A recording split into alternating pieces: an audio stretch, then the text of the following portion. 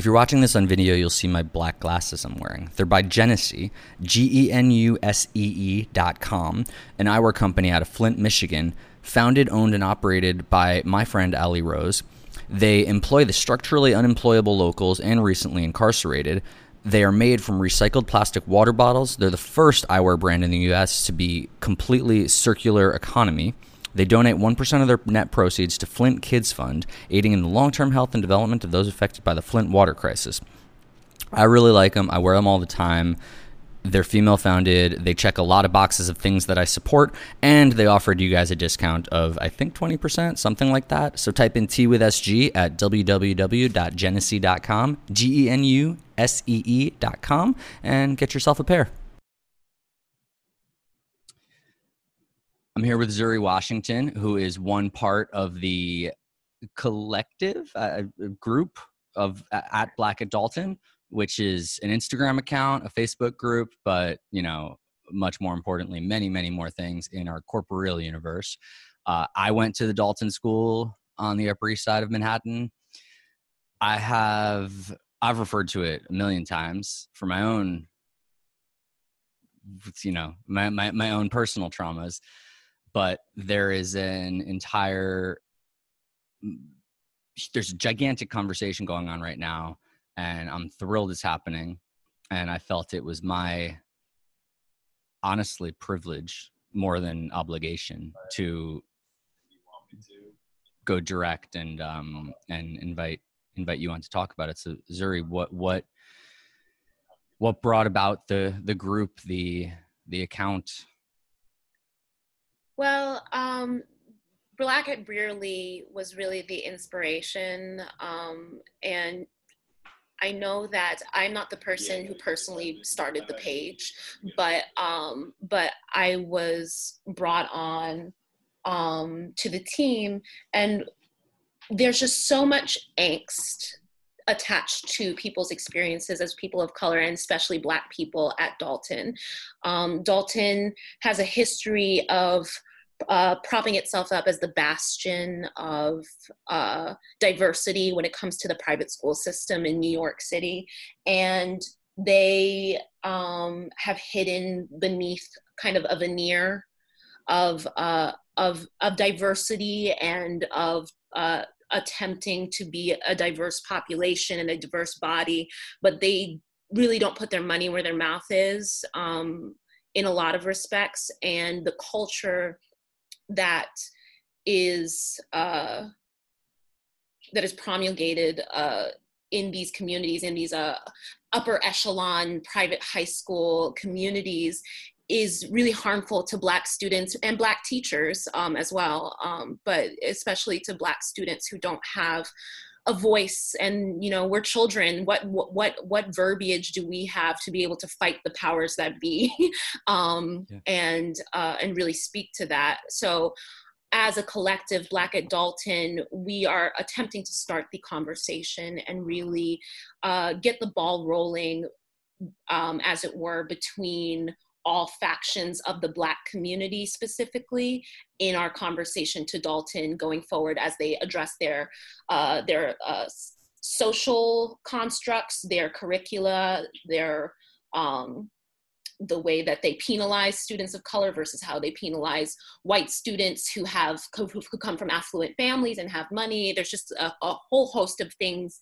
that we want to address, and we're hoping over the next days, months, years that we will be able to finally get Dalton to profusely apologize and do something about the harm that they've caused. So what's been happening? How have you felt the reaction so far? So far the reaction's been, what's the word, tepid.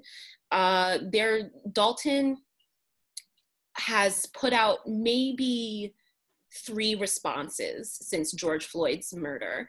And the first 2 were, they were,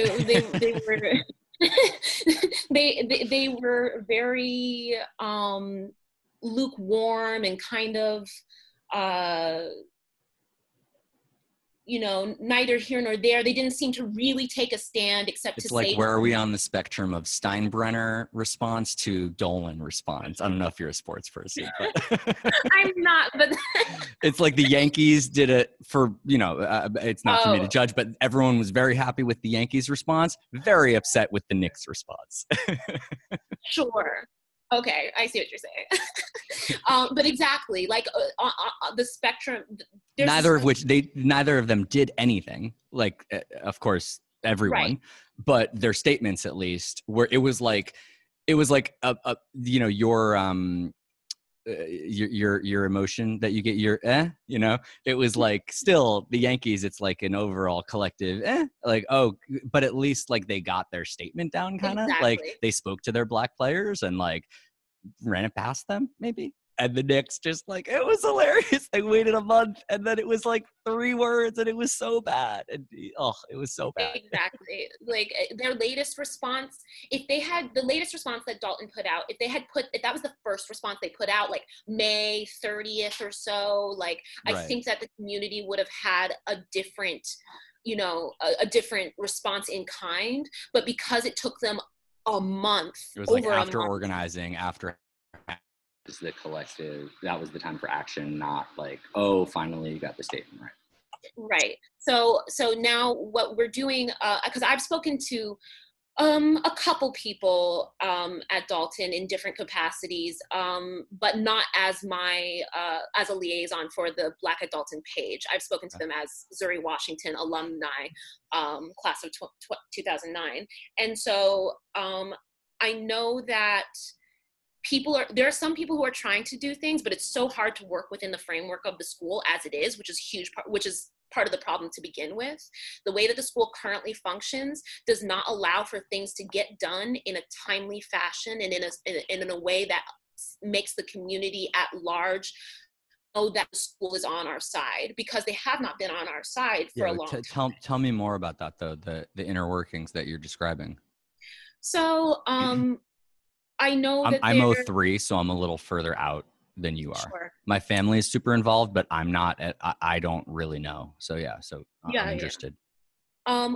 Well, I've spoken to one of the women at the alumni relations department, Debbie Freeman, and I knew her. I've also spoken to, in various capacities, to Juliet Baker Samuels, who is her boss is the diversity coordinator, the new diversity coordinator at Dalton, which is Dominic Rollins.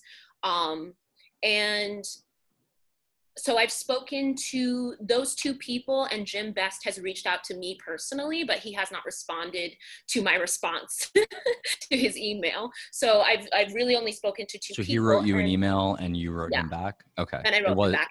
Got it. That's kind of where it's been at. Was that public or was that in private? No, that was in private. Like that was to my private email that the alumni department has to send various, we're having these events kind of things too. Are you referring to the Jim Best email that he sent to all the alumni, or did he send you personally? Sorry, let me rephrase.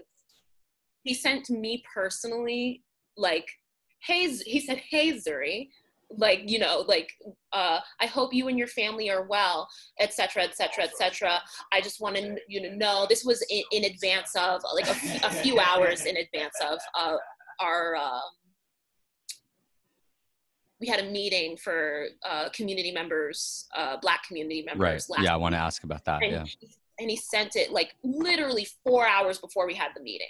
They knew we were having this meeting, and he and the alumni department both chose to send a flurry of emails that day, which annoyed us because it just feels like you're trying to undercut, even though you're saying you support us and you support our movement, you support our intentions, etc. When you do something like that, it feels like you're undercutting us. It feels like you spent a week talking to a lawyer trying to decide the best way to go about addressing us, and then you finally decided to address us on the day that we were doing something that you guys haven't had the balls to do yet. It feels like strategic more than like personal and emotional, right, and real reactions. Exactly. and I was very close with Jim Best when I was at school. So it was very Jim, weird. by the way, no, I don't want to interrupt you. Just for people who are listening that don't know, Jim is what is his title? I mean, he's the head of the school. I don't know Yeah. what his title is, He's but the head of school. I think that's his title. is actually his title? Okay. Anyway, yeah, he's the boss. He's the guy that puts out when there's an email that goes out to all the alumnus and whatnot. It's it's from Jim Best. Yeah, and so he's white. And he's white. But Jim, I was very close to him whenever he came to school, and through maybe 11th grade, I was very close to him. So for him to send this kind of very generically worded email, and Zuri is a like whole time Dalton, 11-year, like you did the whole thing, not like you came in high school, just giving context more to or less. people. I came in second grade, so second grade, yeah, same difference. Yeah. It feels like it. I just want I didn't mean to interrupt you. I just mean like people listening, like I think it's worth them understanding the story you're telling, in context. Yeah, I mean, people have a different to speak to that. People have a different experience who were there for from first program versus those who only came in middle school or high school, et cetera, et cetera. Yeah. That's why it's like so important. Like if you know Dalton culture, like when you came in is so crucial to your experience there.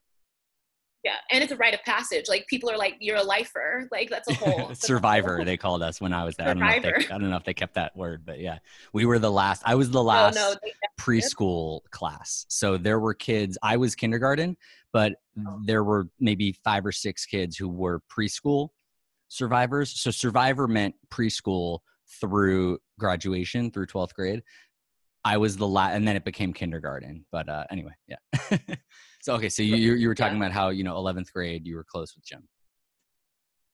Yeah, I was close with Jim and we had a good relationship. So to get this email that was so generic and so impersonal made me think twice about the intent behind the email. Because he's known, my mother was on the board.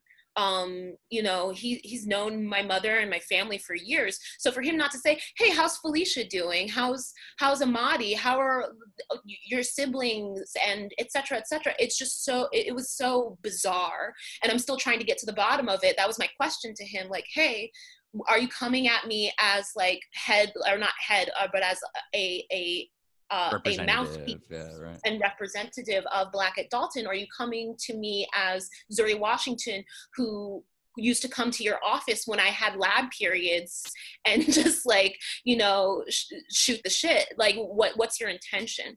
So I'm trying to parse that out for myself right now. And that was a week ago? That was a week ago. I sent my response last Friday. So it's been 6 days. Yeah. About 6 days. Yeah. I'll even we're talking give him on Thursday, July 9th? Yeah. We're talking Thursday, July 9th right now. And I'll even give him business days. Let's say he was not working on the weekend and it's a holiday weekend. So let's call it 4. Yeah. Let's call it 4. Like it's really 3.5. Let's call it. Let's be super nice. Super nice. If this was really still, it's enough. Yeah. If this was of true urgency to you and you really are trying to change the culture and become an anti-racist institution, the way that you say, which has become a buzzword in and of itself, then then why won't you respond to me in a timely fashion? Let's see, 48 to 72 hours is time enough to respond to a business email. So, that's kind of where we are in trying to get the school to be at the table with us instead of shutting us out, which it feels like they continue to do. I mean, I want to keep I have an awkward position because I said this to you before we started talking, like my family is super involved. Right. We have very different, love my family very much. We're all very different. My sister was a teacher there. She'll probably come back. She just had a kid, but she'll probably come back. My brother went there. Like my whole family's super involved. Our parents, I think they know each other and they were served on the board together. you know, I'm more critical. Like, I hated my time at Dalton, and I was vocal about it while I was there. I was super like controversial of the I was critical of everyone the entire time. And actually, no, there was, you know what? There was one thing that was like, it was about race, but most of my stuff was just like, fuck you guys. Like, this is, you know, it was more like just collective, generic, like, you guys suck. But yeah, so I try and do right by how I feel, like this conversation. So I think that it's definitive to me. It's clear to me to like give you this platform at the whatever tiny, you know, platform I can give. And then the rest, like, yeah, I'm aware that there are like very serious behind, you know, closed door conversations going on. I'm not in them. I don't want to be, but I'm aware that they happen. So, you know, I don't know exactly why you're not getting your response right away, but I know, like, I know what's going on. I know that there's a lot of conversations happening. I remember I was part of them at one point when, whatever, I don't care. This is like, actually, no, you know what? I don't want to say the name because I could tell you this offline, but I don't want to say it in public. But there was something really bad that happened at Dalton.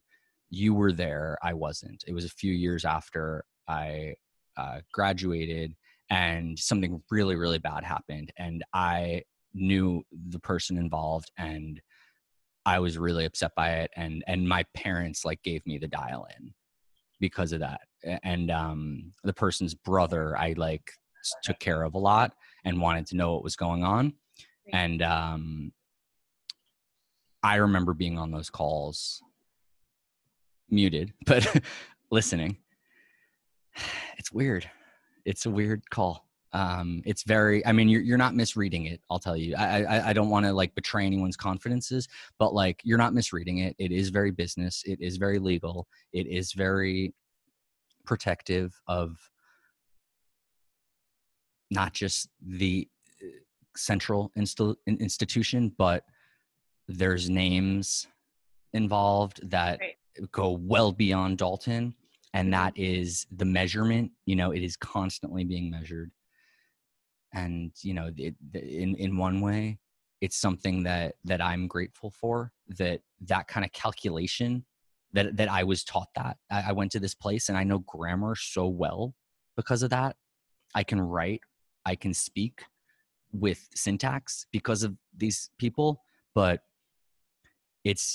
I consider it terrifying and dehumanizing when it gets to these kinds of conversations. And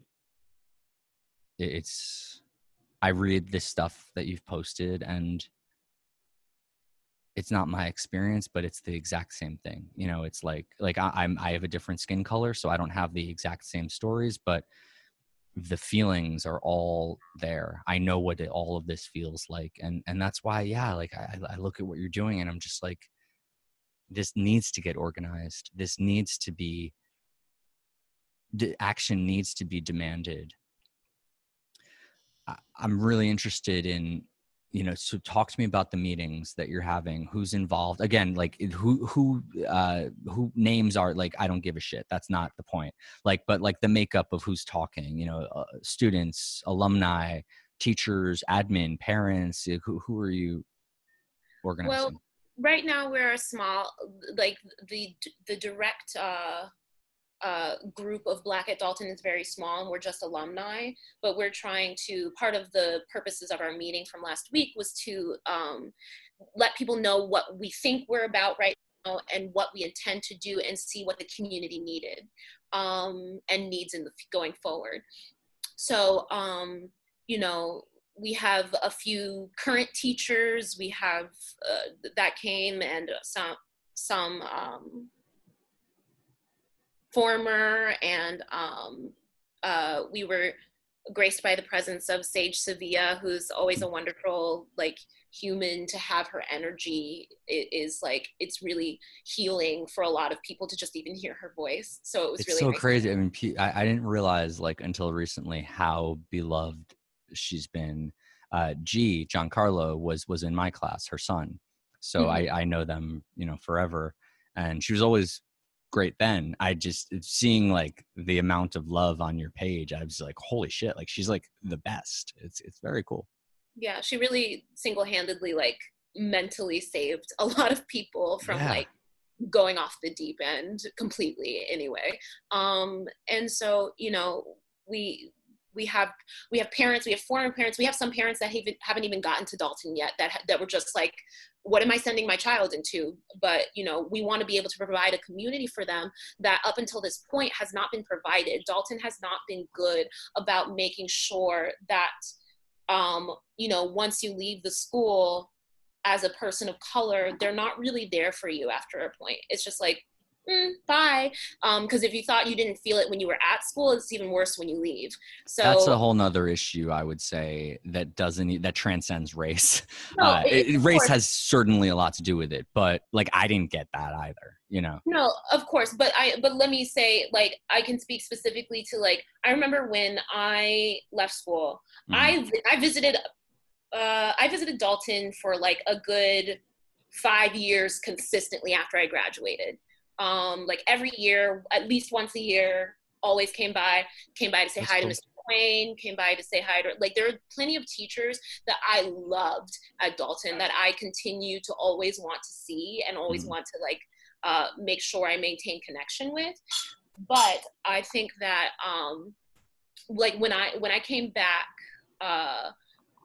attempting to get some alumni information because I'm in the arts. So when I was trying to get alumni information about people who are in the arts, the school was not very helpful. The alumni department was not helpful. They weren't trying to, give me the information that I needed, or it was already weird enough for them, like for my college advisor too, that I wanted to go into theater. They would, like, my college advisor was not helpful in that way. They didn't know what to say. If you're not trying to go to an Ivy League and you're not trying to be an accountant, a lawyer, et cetera, there's so little I in that regard. I had in this sense, I have had the same experience. Like Right. and of course, I always want to caveat, like my experience is different. Like I have a different context, I have different advantages, all of that. Like you deal with things that I don't deal with, but in this context, like I went to film school. Like no one at Dalton helped me go to film school. No one at Right. Dalton introduced me to other filmmakers to mentor me later. No one, like, none of that shit happened. Like when I wanted to take electives, when I was in high school, when I was studying film over the summer and stuff, and wanted to do it more during the year, wanted to keep it in my, no one gave a shit about any of that. So, yeah. Right. And I would say, like, to the same, of course, there's always going to be, like, it's not just because I'm Black that I experienced those things. It's a combination of a lot of things. That's what I was trying to say. Yeah. But, like, just the same way that, like, when it comes to, when people are saying that,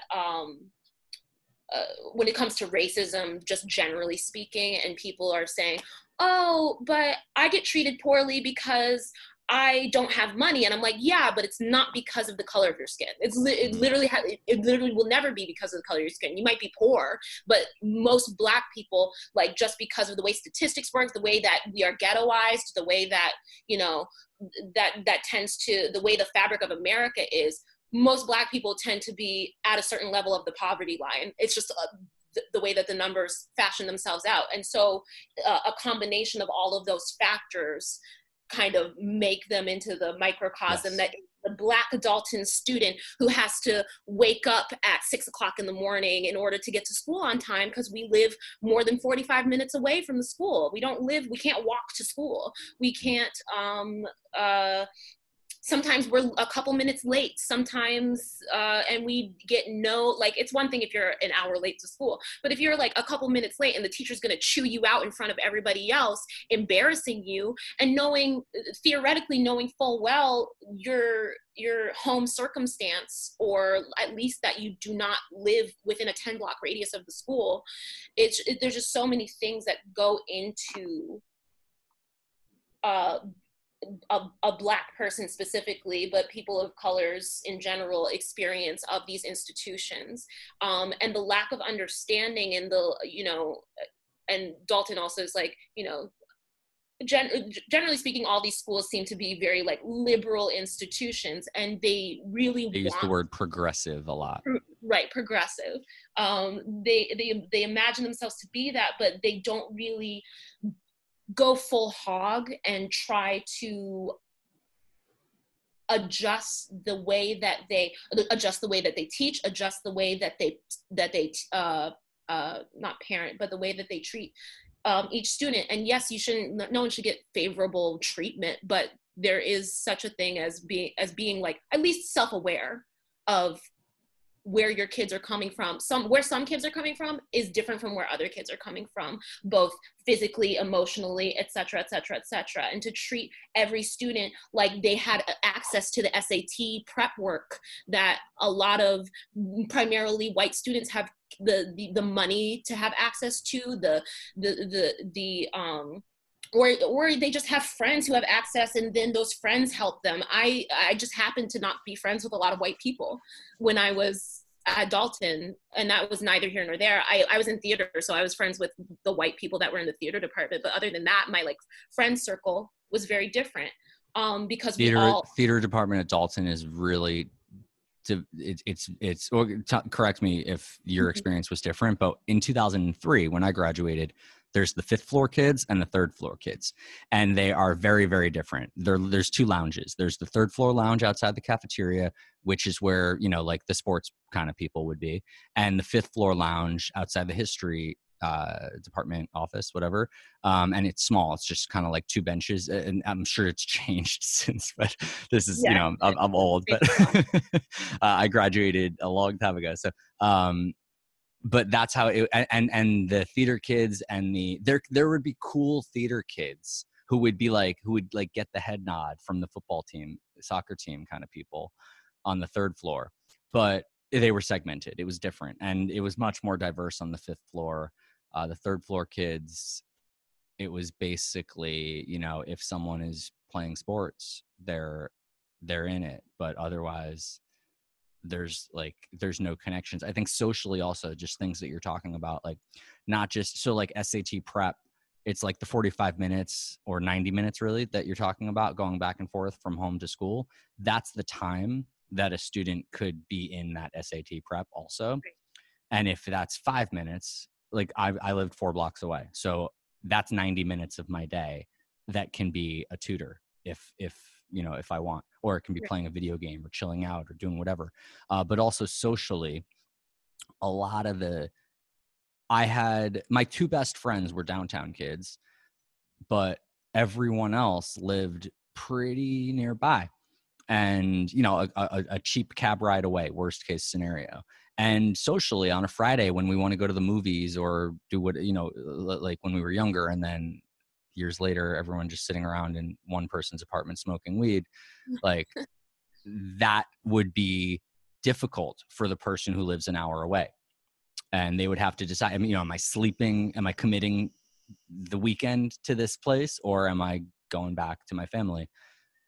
Whereas for the kids who live near school, you can, leave whenever you want, go back and forth. So so socially it creates those moments, those times where you get to know people would be removed from a lot of students who live further away.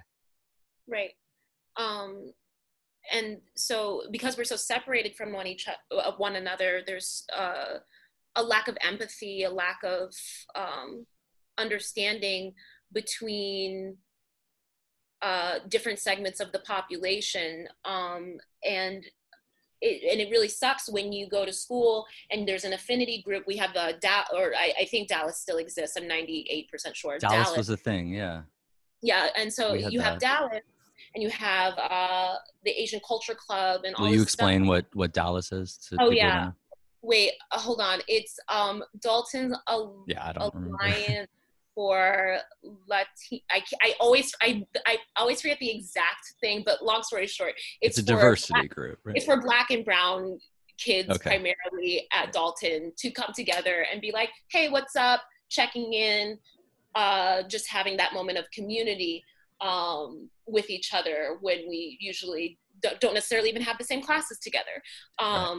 But but yeah, it's just when you have those affinity groups that are made available, but people still and when I say people, I mean primarily, of course, students who express their distaste, white students who express their distaste, or they walk past the room and they shout out, they won't shout slurs because we're on school property, but they will try to make it like Dallas is a joke. Like, what's the point in having Dallas? Why isn't there a white affinity group for the white students, et cetera, et cetera, et cetera? The white affinity group is the Dalton School.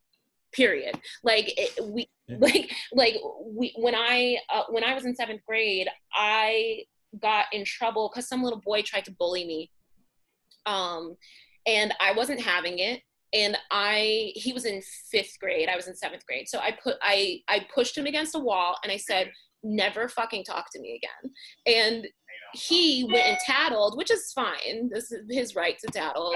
Like, and so but this is what happened. He went to the school and he was crying in the meeting and saying how I hurt him and all this other stuff. And I was like, first of all, I didn't hurt him. I just pushed him against the wall. But yes, I did do these things because he's bullying me. And so he's crying. Then I got suspended for 3 days. During that 3-day suspension, he told all his friends and anyone who was around him how he got that nigger cunt suspended. And one of my friends was there and she told me.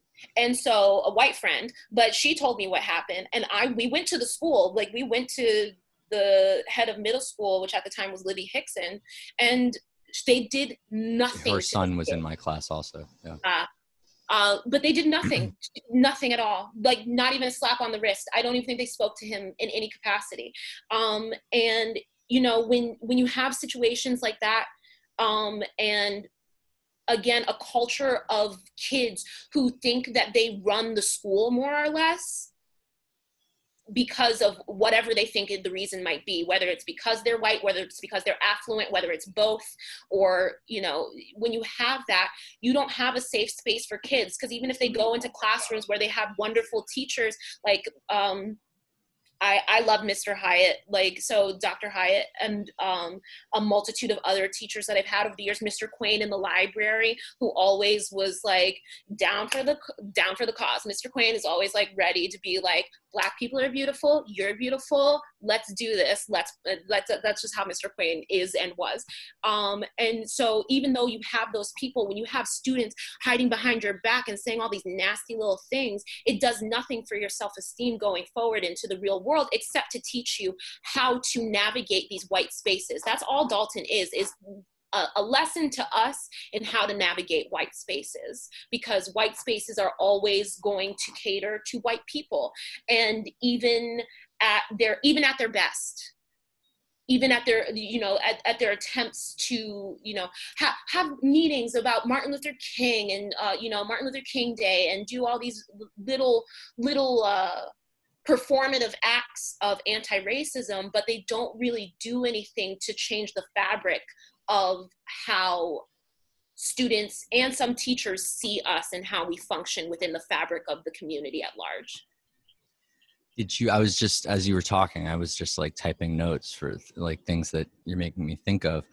I've been talking a lot lately about where Judaism fits into everything going on right now. And it's kind of top of conversation. Just the last 48 hours, a football player, Deshaun Jackson, posted some stuff. It was a falsely attributed quote to Hitler that was very anti-Semitic. And a lot of the conversation, I'm Jewish, and a lot of the conversation that I've had since this has all been happening, there's a lot of Jews that, you know, are like, what about us? And for those who don't know, Dalton is a very, very Jewish school. Was it still when you were there? Yeah, I think if I remember correctly, something like 70% or like at least 60%. Very, very high number. Yeah. For me, it was, if not higher. A lot of Jews at Dalton. And I've talked about this before. Like, I talk about this on my Instagram more than on the show. It doesn't really come up in the show that much, but I talk about it on Instagram a lot. just like the idea of assimilation in Judaism, where like I'm first generation assimilated Jew, which the way that I'm like explaining that assimilation is that I'm allowed to be white, and my family before me was not. They were Jews, whether they wanted to be at a white party, work at a white company, whatever. They were the Jewish person at that thing. I can be no one. I experience anti-Semitism, but very rarely, and I'm the first generation in my family to be allowed to pass as just a regular, American white person. And I thought that there were a lot of those types of Jews at Dalton. So like you're saying white, and a lot of people, I call them white too. and I have these conversations sometimes. 'Cause like technically, like if you go on my 23andMe, I'm not white. I'm right. from no. another place. But that's a huge part of the conversation that is being had elsewhere. Not necessarily, we haven't had that as a like Black at Dalton group yet. But that is as a person, how did you experience that? Was it relevant in any way? Yeah, it's a very nuanced conversation to have. I know that very recently I had a conversation with a young Asian woman who graduated before me. I believe. Yeah, she graduated before me, and she said that someone in a conversation they were having about Dalton, eventually they ended up just calling her anti-Semitic, just because she said that what the person did was racist in some way, shape, or form, and for her to say that was racist because they were Jewish was anti-Semitic. And it's a lot of it is like any blanket criticism directed toward a Jew is, catch-all anti-Semitic, and I don't exactly. Like that. Yeah, and so it's and to be fair and to be clear, it is a more nuanced conversation than that on both sides of it, but it's hard to have a conversation with people with descendants of a people who either experienced the Holocaust or experienced very detrimental racist things up until maybe like the 70s, 80s, when did the Jews finish their world domination? Well, not that. I know, I'm kidding. not domination, just like the ability to assimilate. No, 1984. I was born in 1984. I was born with the ability. I was born on Irving Place, and my parents and my grandparents before them and my great-grandparents before them worked really hard to birth a child who was able to not be Jewish if he didn't want to be. And I'm super Jewish. Like I was bar mitzvahed like crazy Orthodox, like in Bensonhurst and all that shit. I'm long, old New York family, like four generations, same synagogue. But what I mean by that is like, what did I do the rest of the week? I was a white kid. So on weekends, I'd go hang out with my Orthodox Jewish grandparents, and I'd be taught about all that. And so I was indoctrinated into this heritage, and I was inheriting trauma as well. It's the same thing, all the buzzwords that we use. But during the week, I was on 90. We moved to 93rd and Park, and I went to school on 89th and Park, and I went to like on Friday night. If I went to a party, it was at a person's name that like if I said it right now, people would know. Like that's who I hung out with, famous people. Like I was in like my college roommates were famous kids, like white people, like Jews kind of, but like not really. Like some of them were like technically Jewish, but like it was white finance people and like all that stuff. And I was allowed to go be a white finance kid. I was the first one in my family born, and I'm born in 1984. So there was a kid born in 1984 who was allowed to be a white. I could get a house in Greenwich, Connecticut if I want, and I wouldn't be like having people look at me and be like, "Oh, there's a Jew coming to town." Right, and so it's really hard to have the conversation with the wider school about these kind of interactions that sometimes students of color would have with our Jewish friends that they don't see. They're like, well, we're fine, so why aren't you fine? So how do you explain to a Jewish person why, and I have my answer, but I want to hear how you would. How do you explain to a Jewish person why the moment right now is not about Jews? We are not relevant. Our inherited suffering is not relevant, and we did not suffer the same way. I do not understand your suffering. How do you explain that to a Jewish person? I'll try to be as succinct as possible, but what I usually say to people in conversations in general is that over the years in America, many people have been granted the relief of assimilation. And, you know, the Italians were not once, you know, people were super racist against Italians once upon a time. Yeah, my dad grew up around real violence against Italians. Yeah, in Bensonhurst. Right. Like Italians, the Irish, people like to bring up all the time how the Irish were indentured servants. Okay, but they weren't slaves. Like, you know, and so then there's a huge slew of people that have come through the ages, and what they try to do is assimilate into whiteness, which equals safety. Black people have never been able to do that. People of certain hues, and, you know, to get into colorism, but like people of certain hues have never been able to do that. It has never been an accomplishment that Zuri posted yesterday colorism, texturism, and featureism as form prejudice against Black people. Right. And so it's really when I tell people that Black people have just not been afforded the quote unquote opportunity to assimilate, and therefore we have borne the brunt of so much angst and trauma since 1619, since the day that we landed on this continent, and it has not let up since. It just shows itself in different ways. It is, again, it's different. I remember sometimes I love comic books, so I love to talk to people about various comic books too. Cool. Yeah. So like I talk to people about separate. We can talk about comics. We talk about Gal in Wonder Woman, and people are like, well, she's not white, and I'm like, but in the context of America, just like she's Israeli is what we're referring to. She's Israeli, and but in the context of America, no one would say that's a person of color. Well, you just said it. Your words, like you just said it in just to invert what you just said. Color. It's not because of her skin color. So whatever she might feel, all these other sufferings, other prejudices, anything, but it's not because of her skin color. And right. like me, like I have the same skin color as I'm pale as fuck. You know, like. I might descend from the, you know, Israel and whatever we call it, but like Jerusalem, whatever. But I'm not the one who's brown, and I'm not getting prejudice because of that. I'm getting invited to the same things as the people who are, you know, settlers.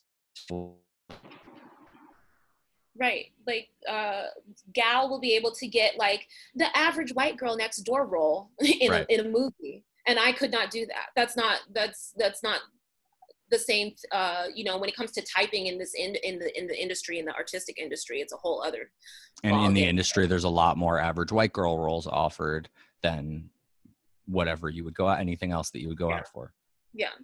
Even with all the diversity measures. Exactly. And so, you know, I'm kind of bouncing around a little bit, but when it comes down to it, I would hope people understand that, like, we are totally understanding of and appreciative of the sacrifices that their forefathers made to get them here to America, to, you know, let them lead the life that they lead. But we're still living oppressed lives, and in 2020, and I would hope that people understand that nothing has changed.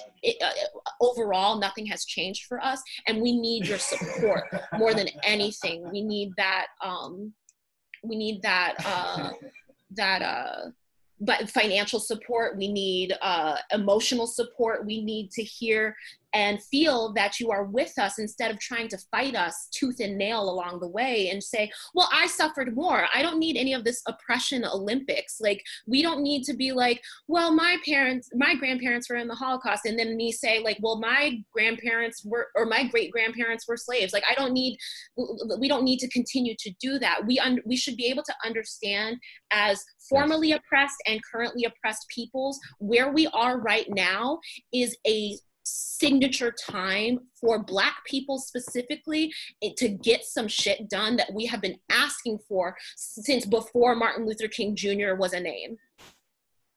And all the things he fought for have been eroded over time. And if you can't see that, then you are 100% part of the problem. And I don't mind calling a spade a spade. I back that. I agree.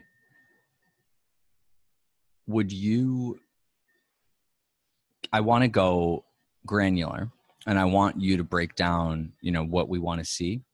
But if you're willing, and I don't want to pressure you at all, but can you talk a little bit about your personal experience? Maybe an anecdote, a story, a person who, good, bad, whatever, just something that kind of conveys a little bit about what you experienced over those 11 years.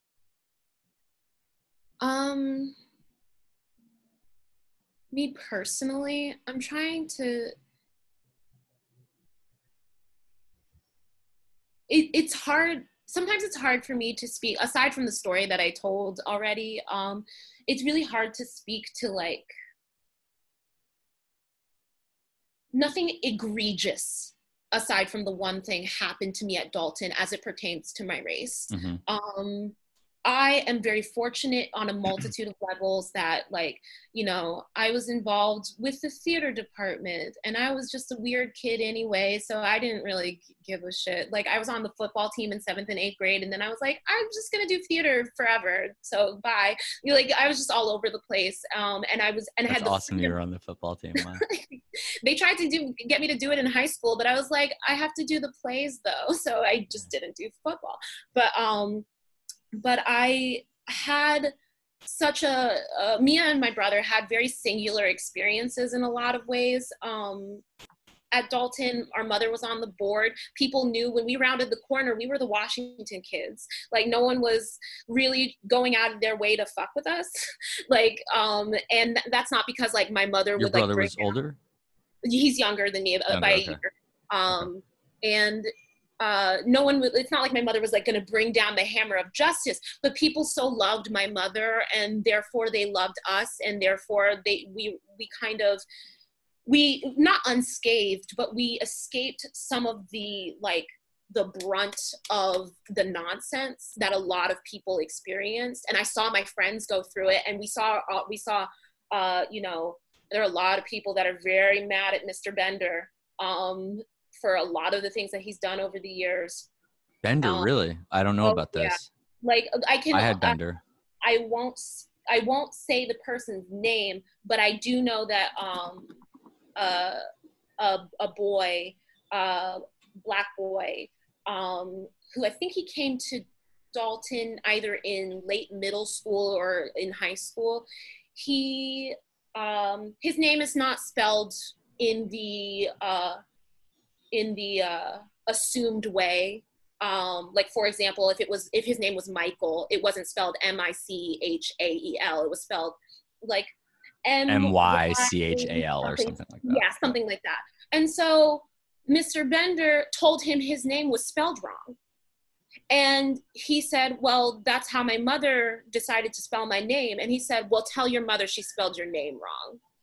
Like, just little microaggressions like that sometimes became full of blown out aggression from Mr. Bender that really hurt. Like, if I had a nickel for every person that has asked, what are we going to do about Mr. Bender or people like him, I would have at least $1. Is he still there? Oh yeah. He's still there, and he's. I would have at least $1. I would have at least $1, and that's a lot of people. Still a lot of people, yeah. Who publicly were like, we need to talk about this. We need to talk about this. And so I can't speak for everyone, but I know that the trauma that persists because some of these people have not been fired, even though people know damn well that they've done various things like this in the past, or they've been brought to the attention of the school, they just get a slap on the wrist, and that's it. Because the school would rather close rank than actually deal with the consequences of I get what you mean. of the people involved. I'm finding, I mean, that's a macro problem. You know, that's America. That's the United States. Yeah. That's what when there's 10 million people on the streets, they'll talk about diversity, but until they're forced to. Exactly. You know. Exactly. That's why, like, this is all about seizing the moment, because as we've seen, the things have trended less and less over the last like week or two. People stopped talking about Breonna Taylor. People stopped talking about defunding the police. People stopped talking about all of these things that were seminal and important at the beginning. And so my personal fear is that if we lose traction, that we won't get the attention from the school and therefore the deference from the school that we deserve, because the school and schools like it, institutions like it, because Dalton's run like a corporation. And so the power, they've decided that we don't have power. And we've given them that power for decades. And now's the time for us to assume our rightful place and say, no, we went to the school, and even if, let's say even 50% of students of color got scholarshiped in, we still have right. voices, we still count. And right now, or it feels like we don't count because they don't seem to want to act and give us a timeline. I would love a timeline as to when they can change the curriculum. I would love a timeline as to when or how they're going to deal with certain teachers. So go into, okay, so let's do that. Like, what are the initiatives? What are the asks? I know that we definitely want to address teachers that are still there, how they do discipline for those teachers, how they deal with both racially, and because there's some other issues there too with when it comes to teachers, but specifically racially, how they what's the word I'm looking for? How they go about addressing these concerns, because they haven't been sufficient in the past. Okay.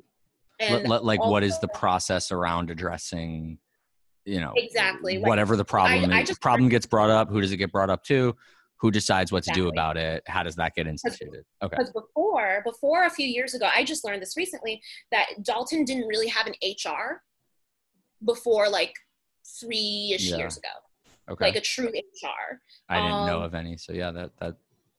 And so whenever something was happening, or even let's say something as innocuous as hiring, it would go like to the woman who was on the secretary on the second floor. It would go to her, a resume would go to her, and then she would forward it to the department head. So the department head would be in charge of hiring and et cetera, et cetera. Of course, it would have to go through the head of school finally to finalize it, but they were in charge of that portion of things. But now there's an HR person who deals with everything centrally. So if someone's ignoring a bunch of resumes that happen to be from certain people who come from certain places or spell their names a certain way, like you ever look at Freakonomics? Oh, you know what that is? Yes, I know what with the names, the science behind, like, if you mail the name in and it sounds white, if you mail the name in and it sounds black with the same resume. So there was no check and balance against, you know, the history department, for example. Maybe there was a racist, you know, person receiving that, and that person is just discarding many resumes that never get, so there's never any statistics or observation of this person blatantly, you know, we don't know if they are not receiving applicants of a certain type, you know, if it's male, female, if it's whatever. Yeah. Or, Okay. or how people are dealt with after they get hired, because the retention rate at Dalton is atrocious when it comes to. Oh, really? I don't know. Oh yeah, it's bad. Like teachers of color have recently especially left in droves, and they are having a hard time keeping them. Meanwhile, they're somehow able to keep these super racist teachers that, like, you know, they'll pay them, or, you know, put them in tenured positions, or do this, that, and the other to make sure that they stay.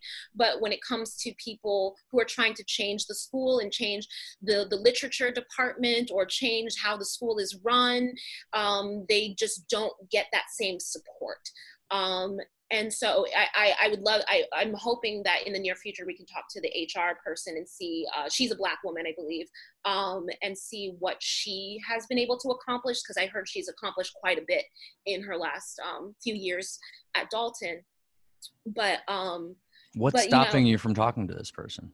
Oh, it's nothing stopping me. It's we have so many things. Okay. That honestly, she's not an issue in the way I'd like to deal with the issues before I deal with people who I think would be on our side, but we just need to reach out. That's all. It's summer. It's really hard to get in contact with people over the summer for a school. People are like, "Bye, I'm on vacation." Okay, like, so this is not like an institutional barrier that you're trying to break down. No, that particular person. No, I'm sure I could find her email address very easily. That's what I'm saying. Like, because this is not. We're not at total war. You know, we're not at like. We're not in a position where, like, there are those situations where there's places where there's been a directive to all parties, do not speak to certain people. Like that hasn't happened. Like I know, I personally. Not that I'm aware of, though I'm pretty sure there's another page that I'm sure you're aware of, Dalton Anonymous, I believe. I actually am not. Well, so there's 3 pages. You know something, actually, we didn't. So every time I do an episode, like I don't do background. I don't do like the whole blah, blah, blah. Like this is this person and introduce, because I just like to use the time and like get into it like the way that we would talk if we were like in private, which is basically, this is exactly that conversation.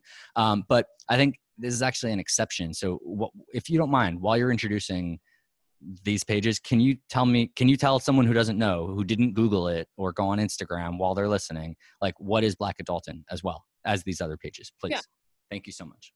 So Black at Dalton is essentially a movement, and we are responding to the Black at movement, which encompasses a wide variety of private schools across the country now. But at first it was just the tri-state area. It's cool that New York like got it going. Yeah.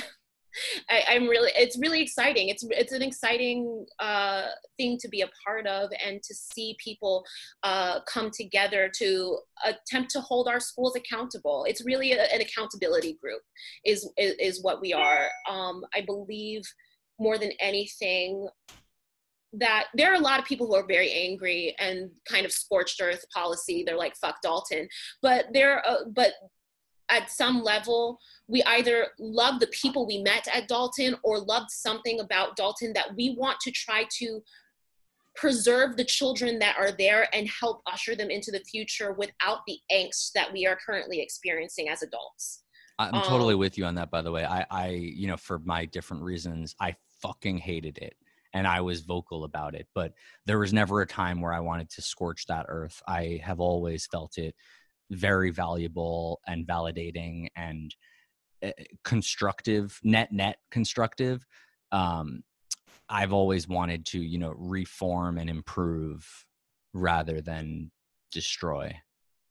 And I appreciate what my family does, even if it's not, they don't go about it exactly as I would go about it. I've always, like I talked to my dad last night and I was just like, yeah, like I respect what you do. It's not what I would do, but I love and respect what you do. And I think it's super, good for the world, even though there's a bunch of other bad stuff. Right. Because there's some things that Dalton does well, and we got a second to none education. The education we get is great, but I don't write the way that I write because of Emerson College. I write because of Dalton. Emerson College, I placed out of all writing after a week because they were like, this is stupid. We give up. You don't have to take these classes. Right, exactly. But I think that Sorry, I disrupted. No, you're fine. Dalton has a lot of blind spots for a variety of reasons. And um, we want them to see those blind spots and act to do something about them instead of just kind of what they usually do. They've hosted the diversity conference for the last 10 years. And, you know, it's a lot of great, big, aspirational ideas and things, but nothing concrete, nothing set in stone. And that's just enough to let people feel like they're doing something, but not to actually do it and follow Yes, through. Again, follow performative. through. It's performative. And again, that's my main issue is the performative nature of what Dalton has done in the last like 20-ish years. Because I think my mom says that I was a Yeah, part of what the makes first, you pick that name? I mean that number 20-ish. because my mom Because said that's that I like my like, time. I'm like 18 years out, I think. Yeah, yeah. something like My mom 17. says Yeah. that my class was one of the first class that they actively tried to diversify.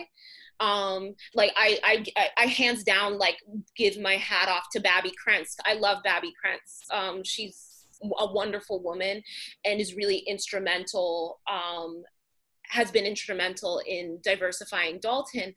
But after we got into the school, they didn't really do anything with that. They just kind of were like, look at our That numbers. was the point. Yeah. That thing that, that video that you guys, that who the other, not you, but the other person I was speaking to, sent me that video that you're a part of, where it talks Oh, about that. It's like the diversity initiatives are about attendance. Yes, we can accept these students, but then what happens once they're there? but then what happened? That's it. And once they're gone, it's even less. Exactly.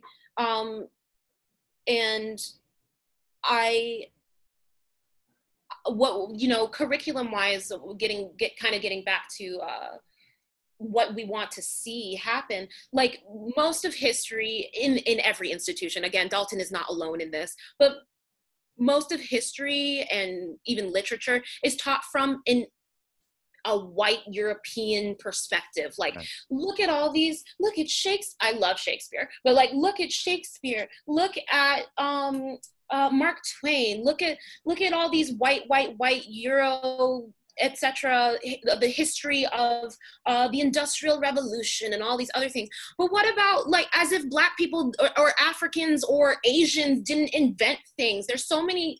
The perspective is so white instead of instead of leaning into the different perspectives on history and the different perspectives on how we have come to be in this 21st century America, etc., we kind of just find ourselves always coming from a white colonial perspective. So even as Black students, you get Black students who are classist against other Black students, and it sucks because that's the perspective that we are so taught, and because we're taught that perspective, we end up combating each other instead of I coming have this together. anecdote that I want to give you that I can't do it because it like betrays.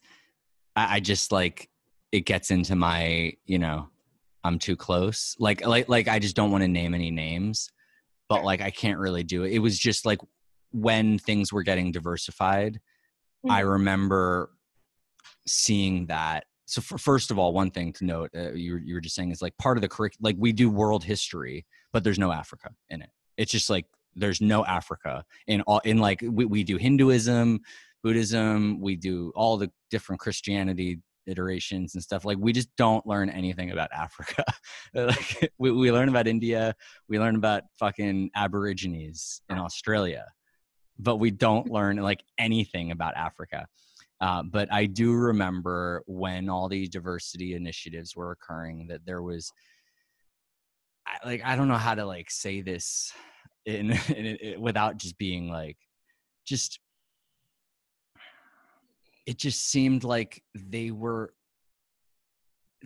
just trying to make Black kids be more white.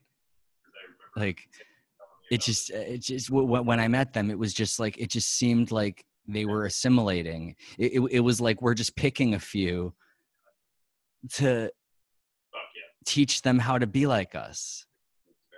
It just felt super weird. I feel I like don't want to like go too deep on this thread because it requires me talking about people. No, but like it's interesting that you say that. Yeah. I mean, yeah, it's interesting that that's your perspective. Yeah, it's just interesting that that's your perspective, not in a bad way. Just like it's interesting because it just seemed very like perception, like, and then we're gonna make them more like this. Like we want to check these numbers, but like we don't actually want cultural diversity. We just want to like check these boxes, but then make them all the same way. There's something, I mean, there's definitely something to that. There's always that, again, a colonial perspective on education. The way that when whites came to America, they separated young indigenous kids from their parents, and then, made them wear pants and cut their hair and did all this stuff and completely separated them from their culture.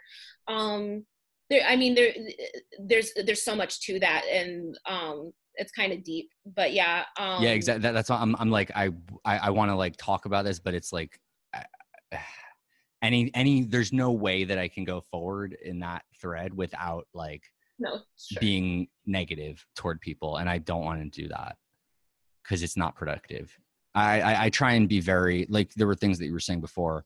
I try and differentiate here about like what, like removing, devaluing. I was talking about this earlier with someone, like devaluing being right, devaluing convincing someone, devaluing just principles, like just focusing on action and focusing on making things better and not caring so much about who's right and wrong, who's good and bad, and making points that are for the sake of themselves, and that's why I'm like, this is not a thread that's really tangible. It's more, it's an intangible that is hurtful to people.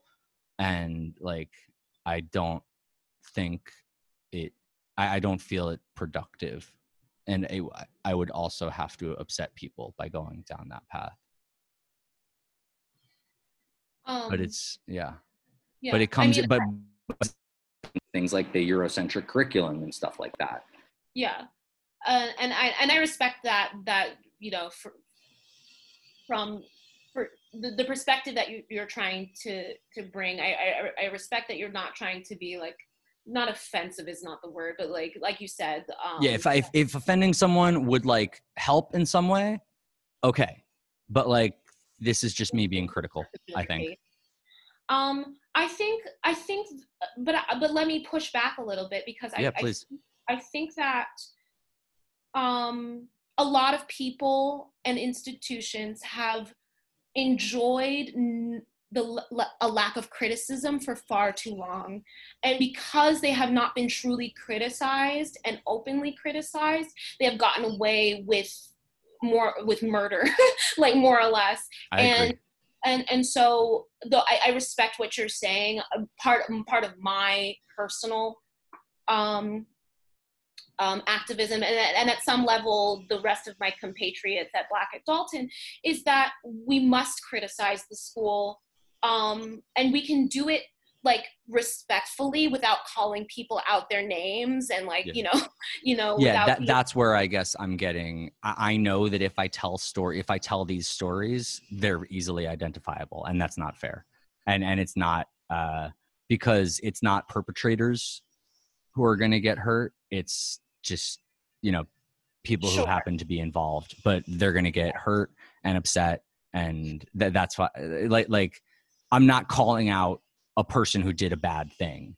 I'm referring to a system that is harmful, that had honestly ignorant like bystanders, and I have to effectively call out the ignorant bystanders with their, passivism and their lack of understanding of the difference between hate and racism. Like that it's really tough. This has been a conversation I've been trying to have for a long time, I'll call out one name because I love her, but Annie Hudson Price was the girl who got up in assembly when we were sophomores and said, "You guys need to stop saying that's so gay."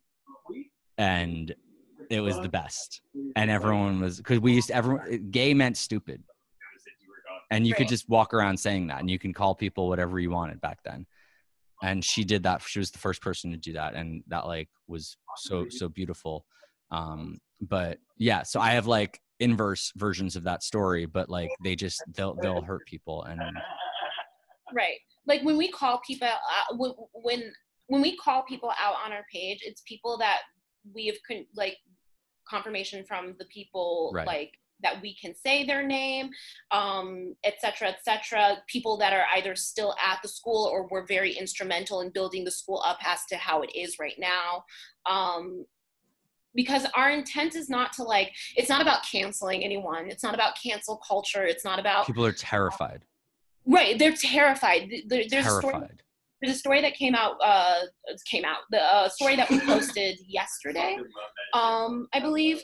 And there was it's a really, oh God, it breaks my heart. But long story short. What, the teacher that threw out the homework?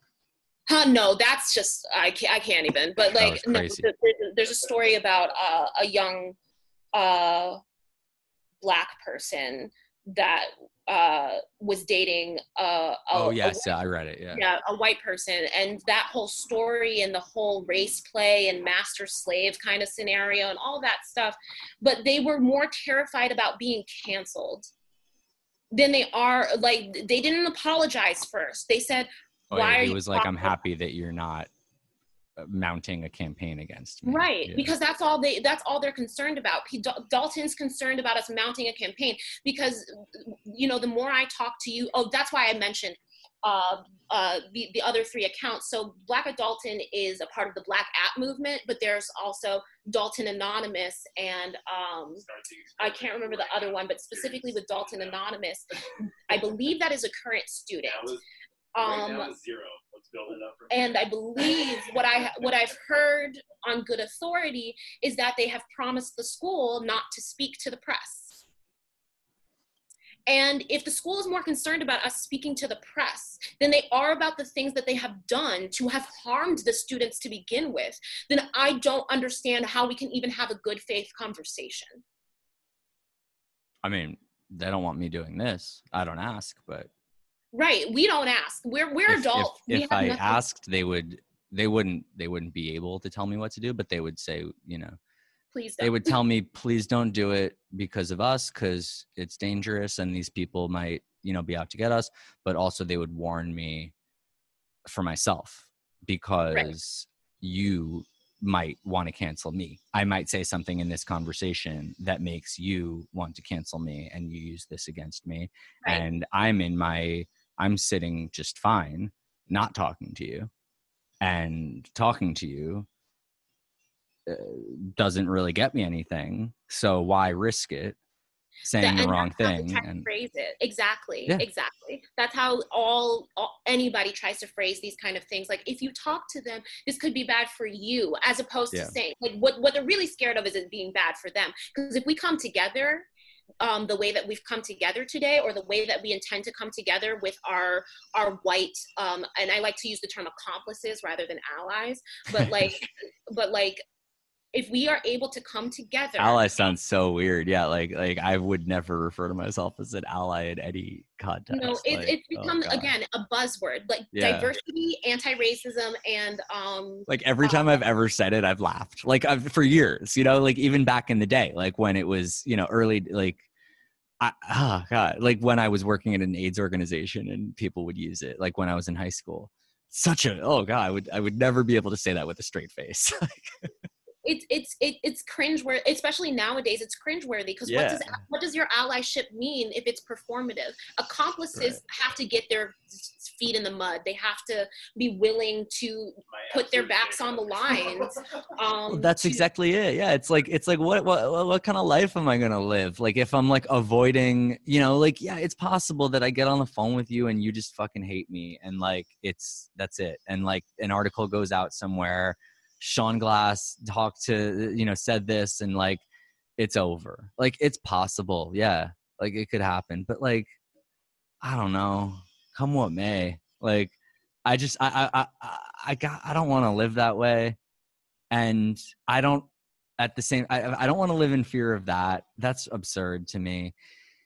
And I also don't want to sit here and watch you go build this and organize this with all these people and sit and hope that you do a good job and high five you sometime. Like, that's just lame. That's just a shitty world and life to live. Like, I don't want to do that. I was a kid and I had issues with this. I had like my best friend is still like my best friend from Dalton is still my best friend. And I spoke to her right before this to be like, any questions? And she gave me a few of these questions. But she's Black. And like the girl who I lost my virginity to was actually not Black, but we all called her Black because we were racist. I mean, we are racist and everyone called her Black, but she was really half Dominican and half Indian, but her skin was Black. So we called her Black. And I just like, it's fucking stupid. If I'm alive, if I talk to people like in public regularly and this is going on and I like let this go as it's not my battle and I want to self-preservation, not put myself on the line. Like, that's just a shitty way to live. Right. I want to help if I can. We've all done, or not, we all have done regrettable things in our childhood, in our past, blah, I do blah, regrettable blah, things every day. Yeah, every day. Still to this day. But the point is to learn from those things and move on from them. Because if you can't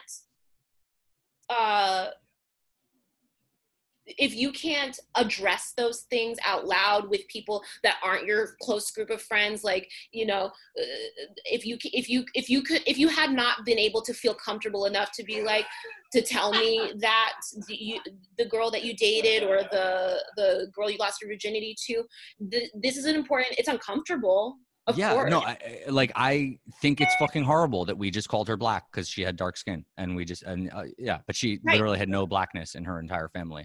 Like, but we called her Black, and right, but it's something that you've addressed in the years since, or either personally or a million times, a million times, and so that's good. That's part of the thing. Like, when we bring white people into this conversation, we don't want them to be afraid to speak. That's not what we want. We want them to hear what we have to say and believe us when we tell them that it happened. That's what we need more than anything is when I say support, I mean like you believe us without you having to know who, what, when, where, how, why, etc. I told you it happened. You should believe me, because I'm not the only person with a story, and there are hundreds more from, like, I think every person that has submitted to us has at least like 3 things to say. So give me a little bit. We've referred to the performative, performative allyship and whatnot. Like, give me a little bit of that framework because, okay, I'll tell you 2 things. From, I'm a super outspoken whatever I am, but I'm super outspoken. I'm straight. I'm male. I'm cis. I'm whatever. I identify as Jewish if you want to talk to me as a Jew, and I identify as white if you want to talk to me as a white guy. So I get a lot of DMs, and I get a lot of these questions, these like things that they won't share publicly. The biggest 3 things. 1, the performative aspect. How do I do stuff? How do I make an impact? How do I make it not performative? 2, fear of cancellation. And 3, towing the line of, okay, I know this is a moment to be about Black people, but I also have problems. Where am I allowed to talk about those problems? How do they get involved? Those are, I think, the 3 biggest conflicts. And maybe we could break it down, but like, I definitely want you to talk about the performative allyship. Where do you sit with that? And what can we learn?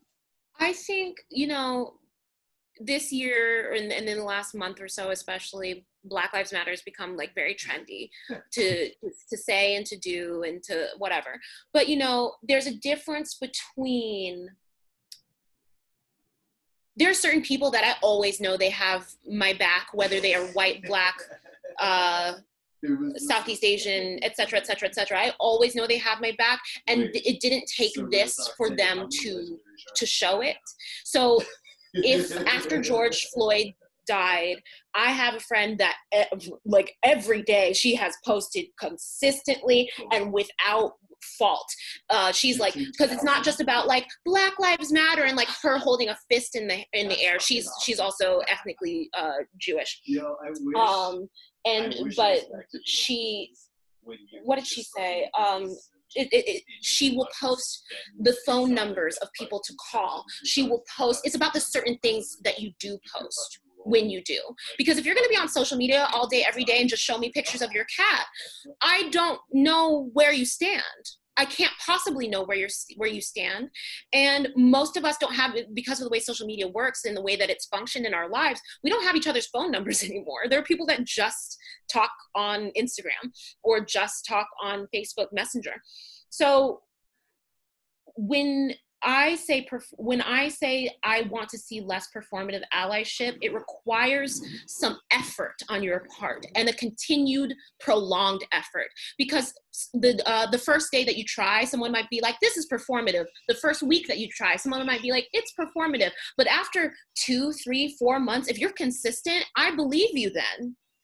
If it's a year from now and you're still like, if Breonna Taylor's murderers still haven't been arrested or anything and you're still posting about Breonna Taylor, I'll be like, yes, thank you, because you haven't let up. Because what the problem that we've had with white allies, quote unquote, in the past is that they give up. They're like, oh, well, racism's over. Okay. Like, and that's like the end of the story. And that's the problem. It requires a concerted and exhaustive effort.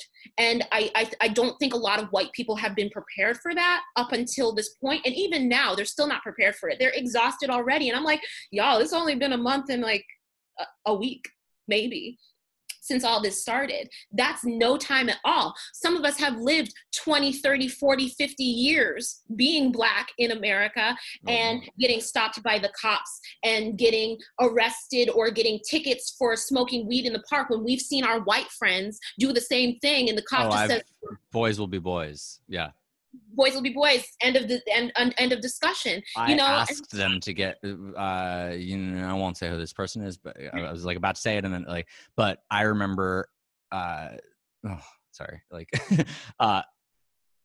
came to someone's rescue. I got an SOS call. I was downtown DJing. Someone was in the park. They were not really doing anything, but the cops were arresting everyone, and I showed up and just like because I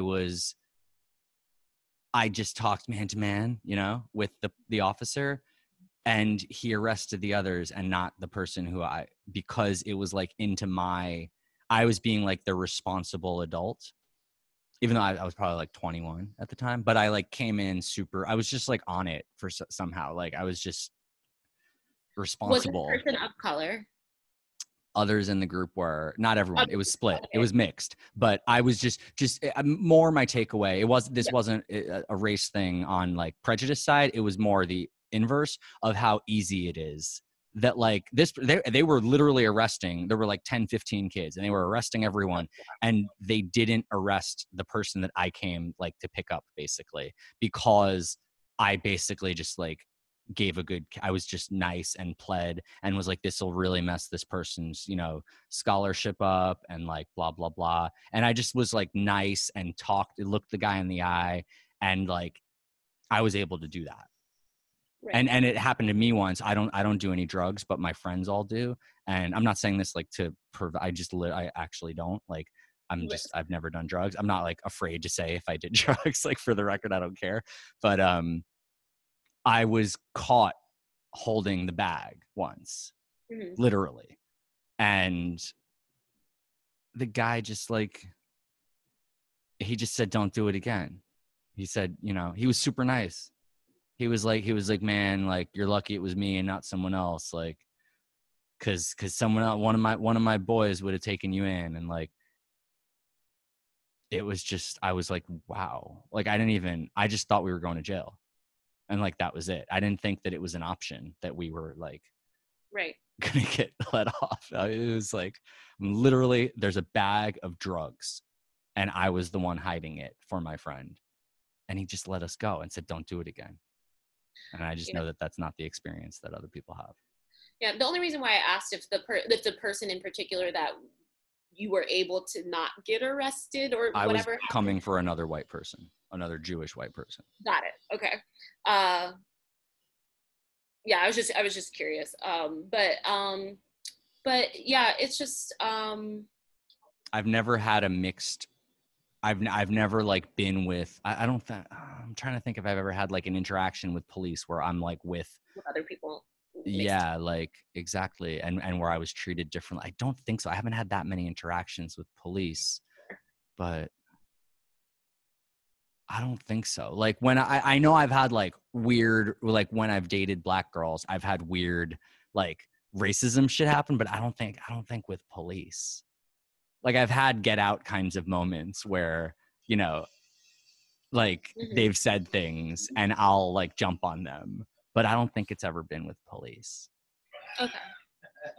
I'm trying to remember what your initial question was.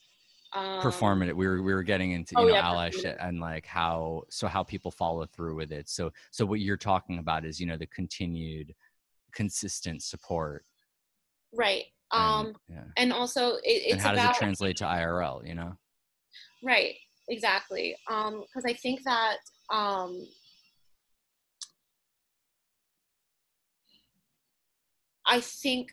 that what people do is when they're performing allyship, it's usually a really short post.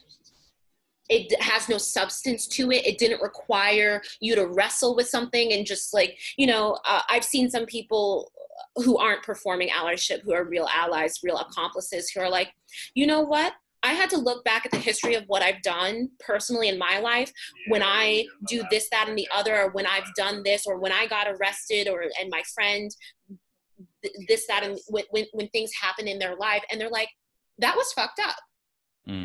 And I realize that now.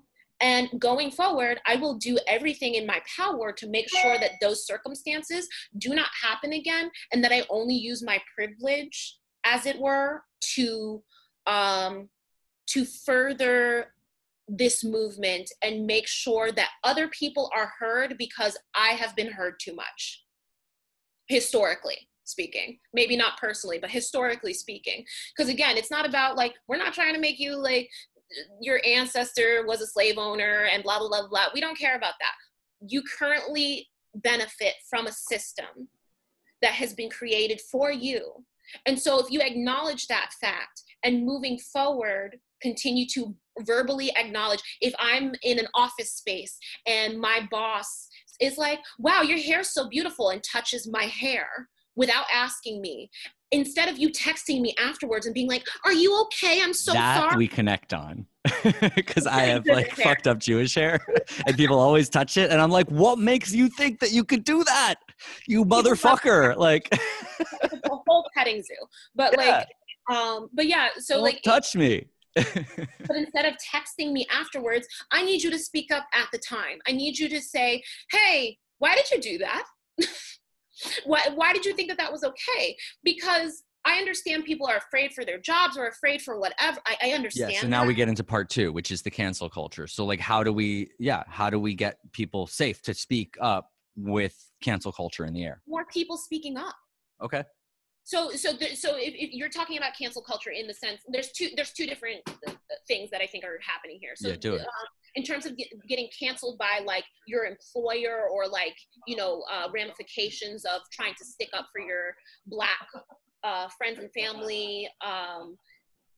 In terms of that, again, it's about everybody collectively being like, we all saw that was fucked up, instead of just sitting quietly in the corner being like, was that bad? Mm-hmm.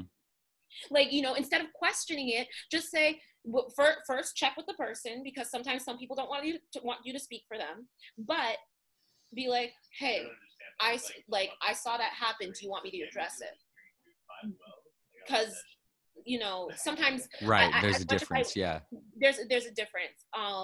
Because we don't need you to speak up for us. We don't need you to be like what the equivalent of like a slave master being like, oh no, I can vouch for this one. Like, we don't need that. What we do need, yeah, like the Brad Pitt in 12 Years a Slave, I think. Yeah, that was exactly. that guy. Yeah. And so all of the, if I'm in a room with 10 people and at least like 3 other people speak up, that's not just me, then I'm not the crazy angry black lady. Then it's everybody who's like, and then they're like, oh, I guess I have to look back at what I did, and that was messed up. But then there's when it comes to cancel culture, there's cancel culture. And I think that you can't be afraid, because you're not going to say perfect things all the time. It's just, it's neither here nor there, because nothing we say, what I'm saying right now, I am ramble-tastic right now. I know that sometimes what I'm saying, I don't think so. Sometimes I feel like that, but in any case, like, there's a series. Well, I honestly, Zuri, like the what's good about this, as I see it, is a lot of people are getting bite-sized information that is, Sure. brought down into what can be in a square right on your phone. And Right. the reason why I asked you to do this with me is to do this exactly, to give you the freedom to just speak. And I don't consider it rambling. I consider you're being thorough, and you're also being emotional, and it's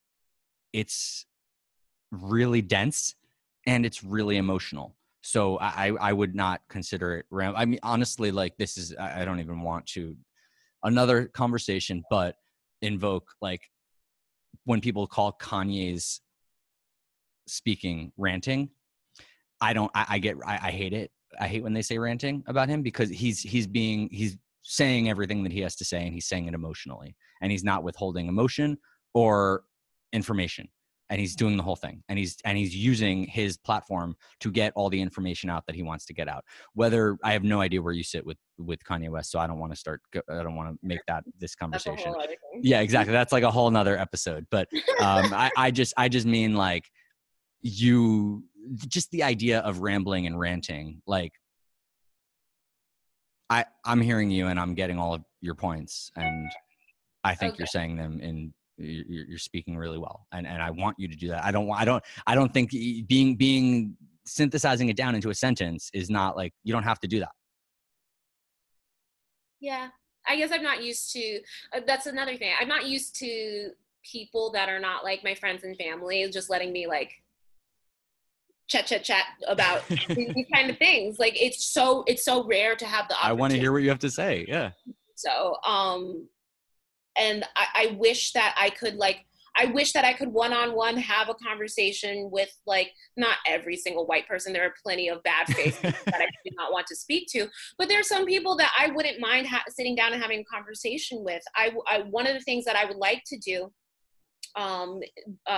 pending speaking with the rest of my brethren at Black at Dalton, brethren and sistren, as it were, but is that I would love to have, I don't know if you've seen Emmanuel Acho on YouTube. He's been having uncomfortable conversations with a Black man, and he's up to episode 5, and he's had private, like, just him talking to his viewers, but also he's been talking to a lot of famous Texas celebrities, because he's from Texas.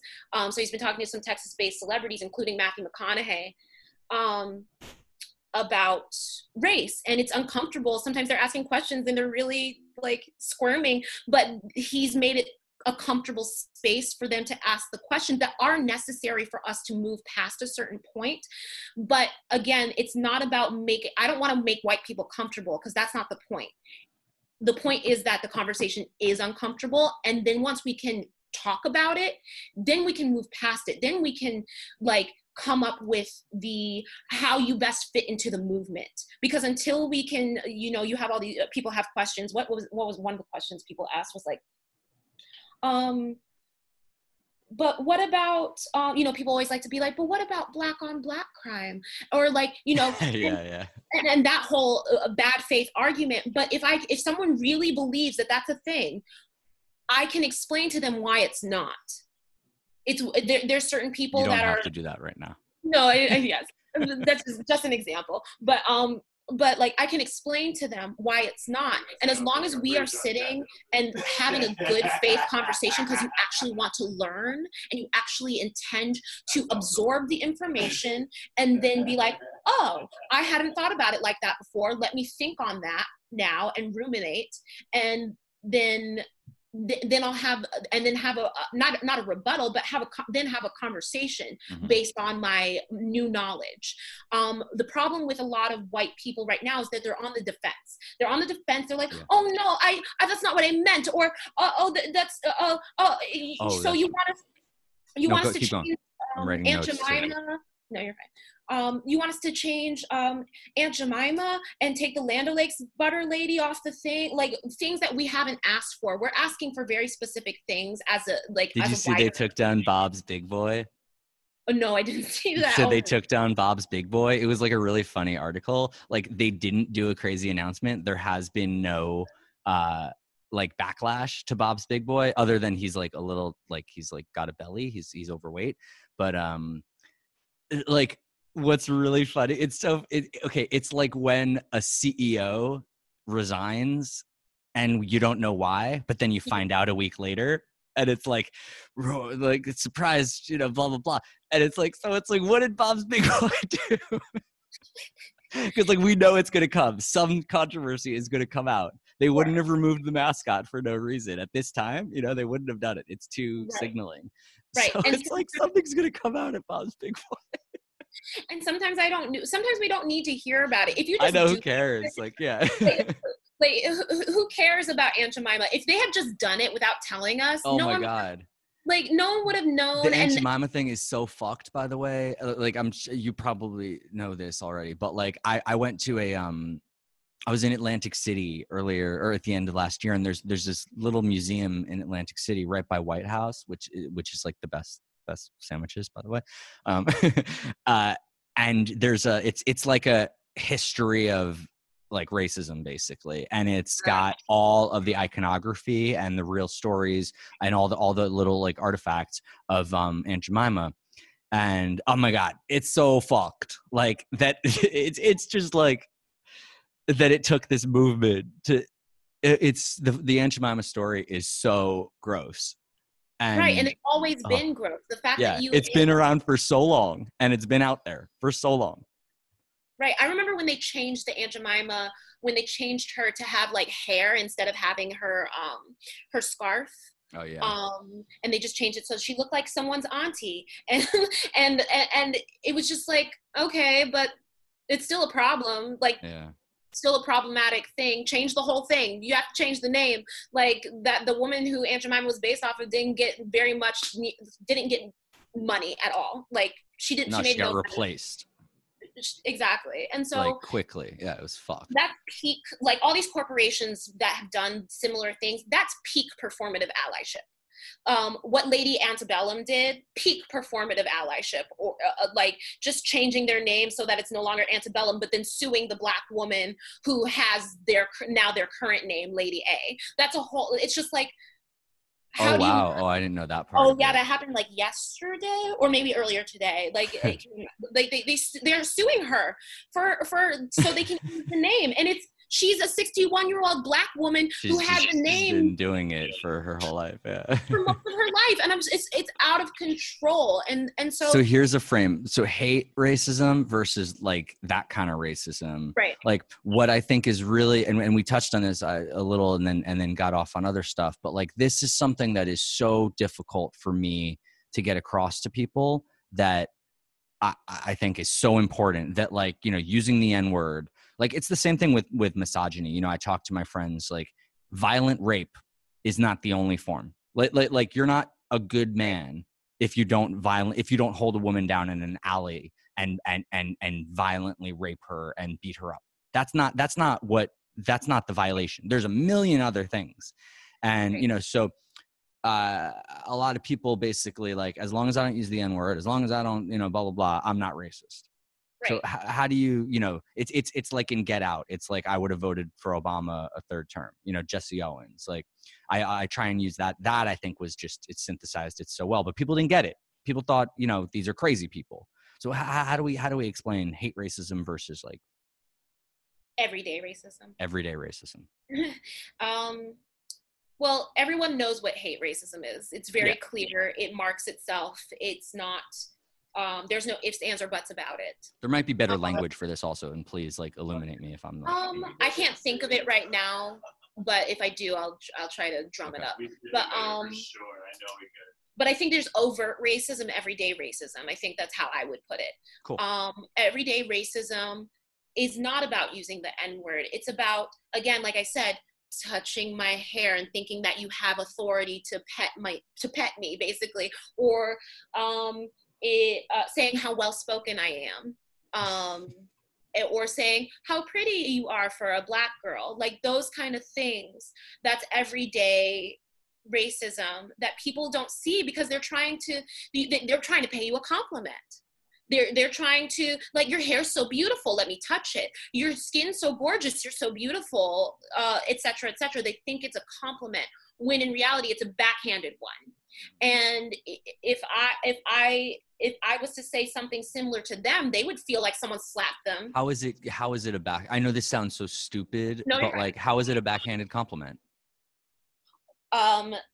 It's a backhanded compliment because it says, you could have just said I was pretty. You could have said without touching, like, your hair is gorgeous. You could say qualifying. It's saying for this, with this deficit that you have, you are still pretty. Right. Exactly. And there's such a history of, of being considered one of the good ones, or, kind of this like house slave versus field slave mentality, the way that people address certain kinds of Black people. So Black people still say that, house and people still say that. Yeah, like, so Black Sam people Jackson, who go to, yes, Django Unchained. Like, but when you have kids like me, who look like me, who go to Dalton, are therefore educated in white spaces, and then speak the way that we do, we're like the lucky ones. We should be grateful. That kind of verbiage is so like mired in our racial past. The well-read slave, the well-read unsavaged being, like, as if I had gone to PS 171 for the rest of my life, that would make me a lesser person because of it. When you go to schools like Dalton, when you go to institutions like that, or when you afterwards, if you go to schools like Harvard, etc., you're the one who made it out. Mm. As opposed at the same time, we will glorify Black athletes, Black musicians, and all of that, and leave the rest of it out, and not worry about that. But yeah, I think there's something something I posted about speaking of Black athletes and musicians and whatnot. I think that so bad, I believe anyway, that so badly people want to, Black people want to be considered more than just another gang member, more than just another hood rat, more than just another baby mama, et cetera, stereotype. And so by going into the arts, by trying to be a Beyonce, by trying to be a Kendrick Lamar, by trying to be a Dr. Dre, by trying to be, who am I thinking about? Football, but like Richard Sherman, etc., like trying to be all of these 1% beautiful, excellent Black figures that we do have. It's an attempt to be considered an individual as opposed to a statistic. Like, individualism is so prided. I see in what you're saying. Yeah, individualism is so prided in America, but Black people are not. That's a whole nother thread. Yeah. we're like a monolith. We're a monolith. Like, oh, look at them killing each other in Chicago, or look at how Black fathers are not around. How the fuck do you know? Just because someone's not married doesn't mean they're not around. First of all, that's first and foremost. I know plenty of Black fathers that are around. They're just not married to the mothers of their kids. Those are two different things. And so same goes for white. No, of course, but like, no, I'm just saying, like the way that we paint this picture that like Black families are broken, like white families are just as broken. I think it's a stupid stereotype. Exactly. And so I think that they could, what I would say is that, like,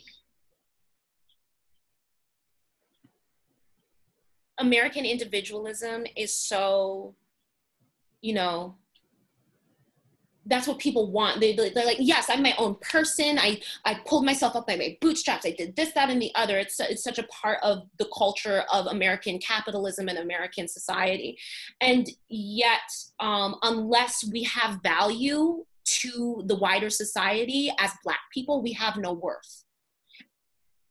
And unless we are fully functioning, giving something to the society, giving back to the people that gave to us, that gave us these opportunities for this education, then this goes into the assimilation. Yeah, exactly. Then it's as if we don't have any value whatsoever. It took Beyonce, how many years did it take Beyonce to really like dig deep and do Formation?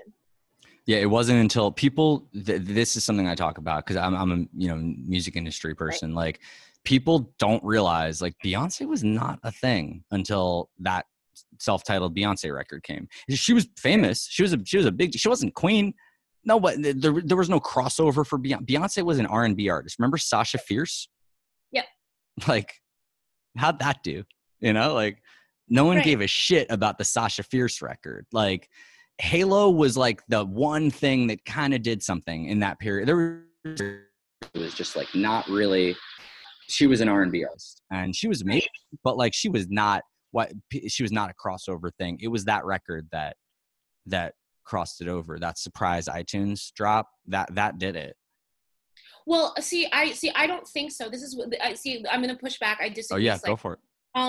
Because let me try to remember like the actual order of her albums. But in any case, there was Beyonce, there was B-Day, Sasha Fierce, 4, and then Formation or something like that. But before Formation, Beyonce was, it was still R&B to its, sound wise, but for a lot of people it was pop, and people love Beyonce. Yeah. I mean, she had Single Ladies and stuff.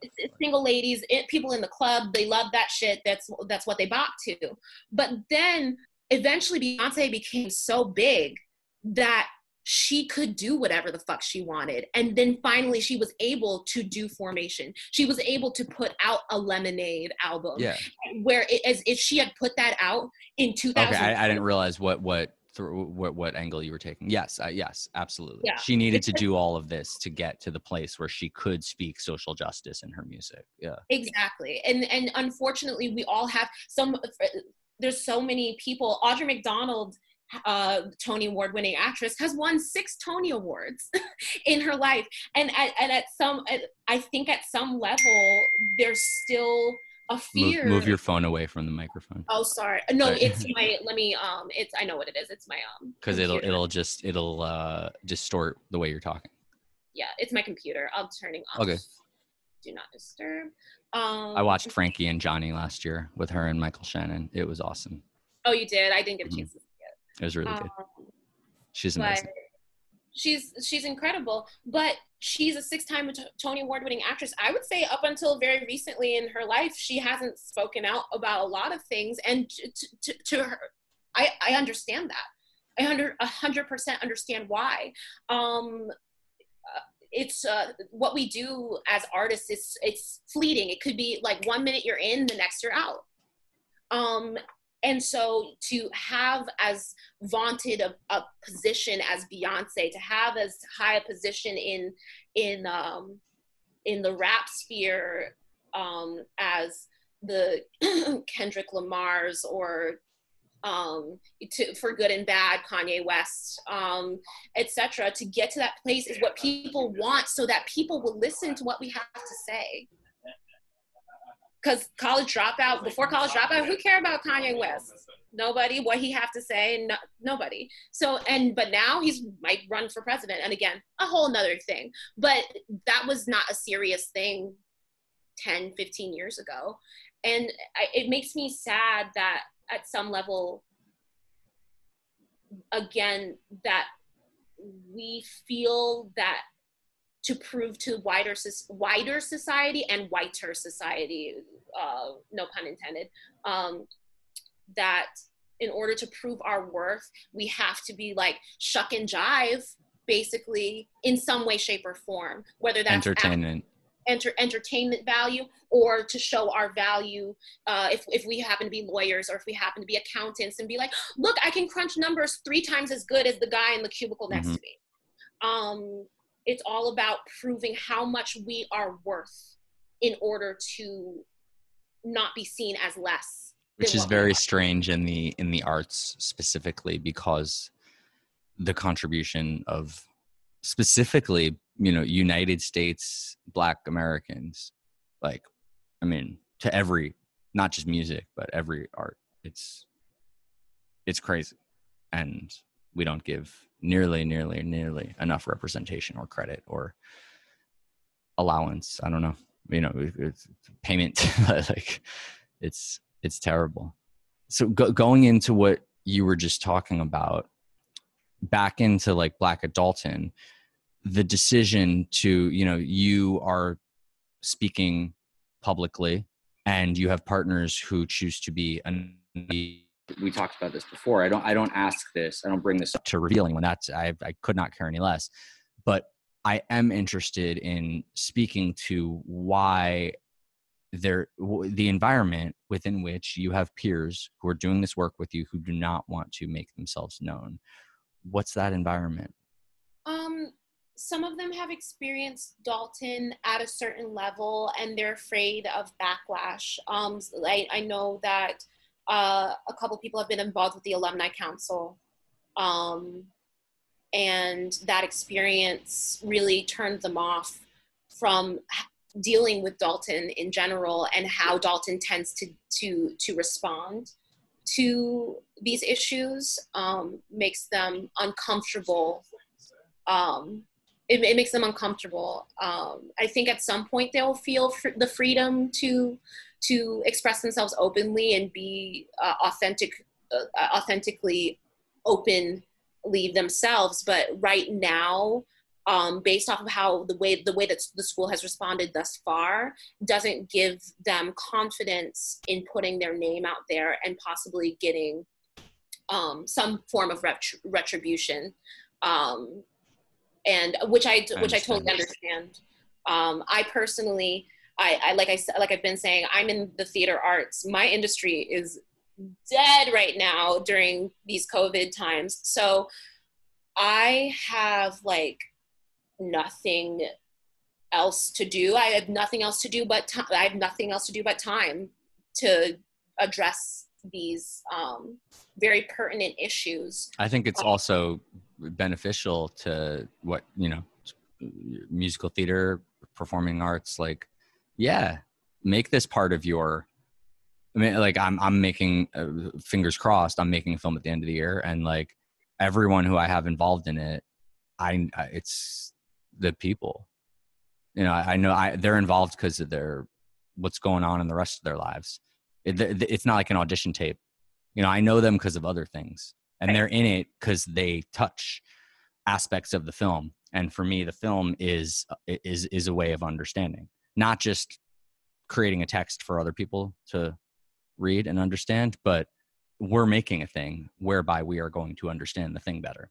So I want to surround that making with people who have ideas and experiences to contribute, relevant ones. So I think, you doing this as with the rest of your life being in the performing arts, it's helpful, actually. Adds texture to your work. Yeah, I'd like to think so. I love I love to talk about issues. I love to really converse with people deeply on a deep level about these things. And I find that people are afraid to have these conversations in general, as I said before.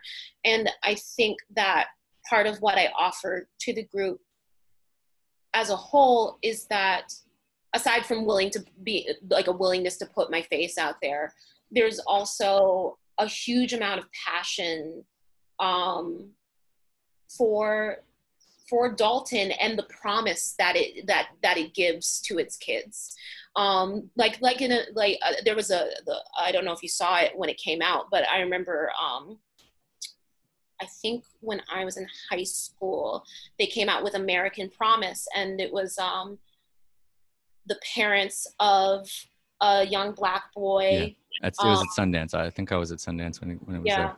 And they came out with that, and it was American Promise. And I think that Dalton is a microcosm of America in that way. You know, all these ideals that they aspire to, but have not yet attained for the 100% of their population. And I think they have the ability, they definitely have the resources, and I believe they have the ability to attain it. They just have gone about it the wrong way, and they expect us to do so much unpaid emotional labor in order to rectify the wrongs that they have done in the past. Like there's a mentorship program that's like part and parcel to a huge part of the problem. You know, you expect why is that? Yeah. You expect alumni who are still going through bullshit that they had to deal with at Dalton to somehow guide high school students through what is probably not the best time socially at their school. It's really hard to guide people through something you're still trying to contend with. It's really hard as a what is the mentorship program like? Because I had nothing like that. I don't know. I know it's only for kids of color. Okay. That's that's the thing. Because if everyone got a mentor, this would be a different conversation, maybe. But I mean, we'd be in a different world.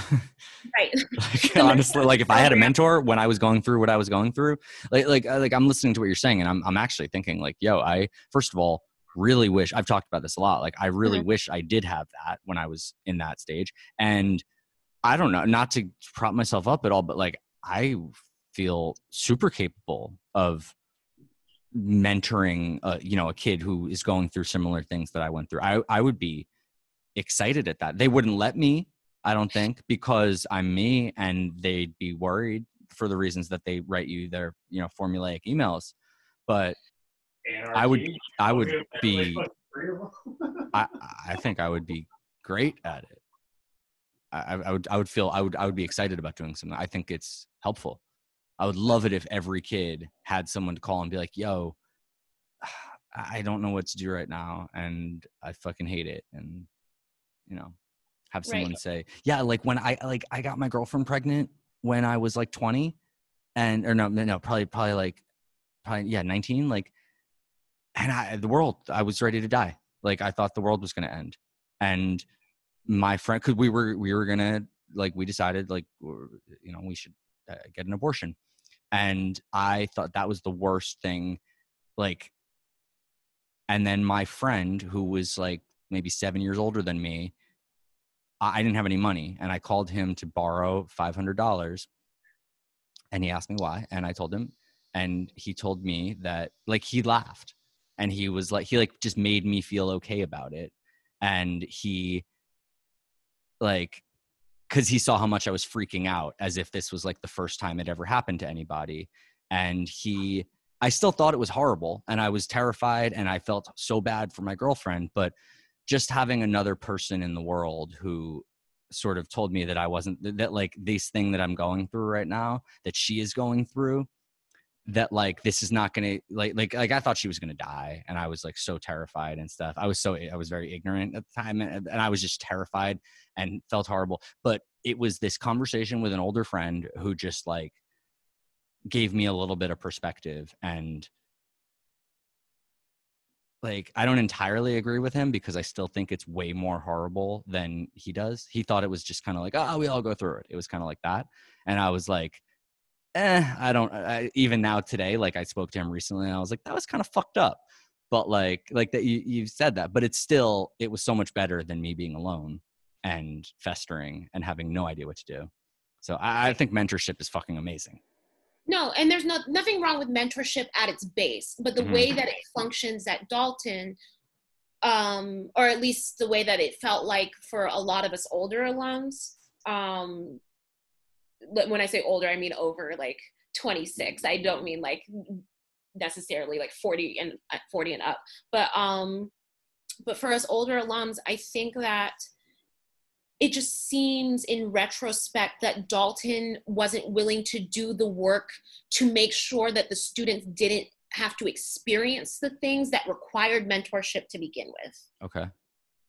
And so I think there's room for both, but I think that what it comes down to is Dalton has to be willing to really be like, okay, hey everybody, so we fucked up, sorry, again, profusely apologize, and apologize specifically about specific things that you didn't do, not just generically. Just, you have to be like, hey, those teachers that we never fired, so sorry about that. Those teachers, or those they've now been fired. They've now been fired. Those kids that had to go to the preceptor lab, otherwise they wouldn't be permitted, or no, it's not the preceptor lab, the students that had anger issues, which they didn't, but the school decided they had anger issues, and it was always kids of color, to the point of which they wouldn't allow them to graduate unless they went to the school counselor once a week. We have I had that. Sure, but it happened a lot to kids of color for I know. Yeah. Dumb, like, nonsense reasons. So like from the time that people were in middle school until they left.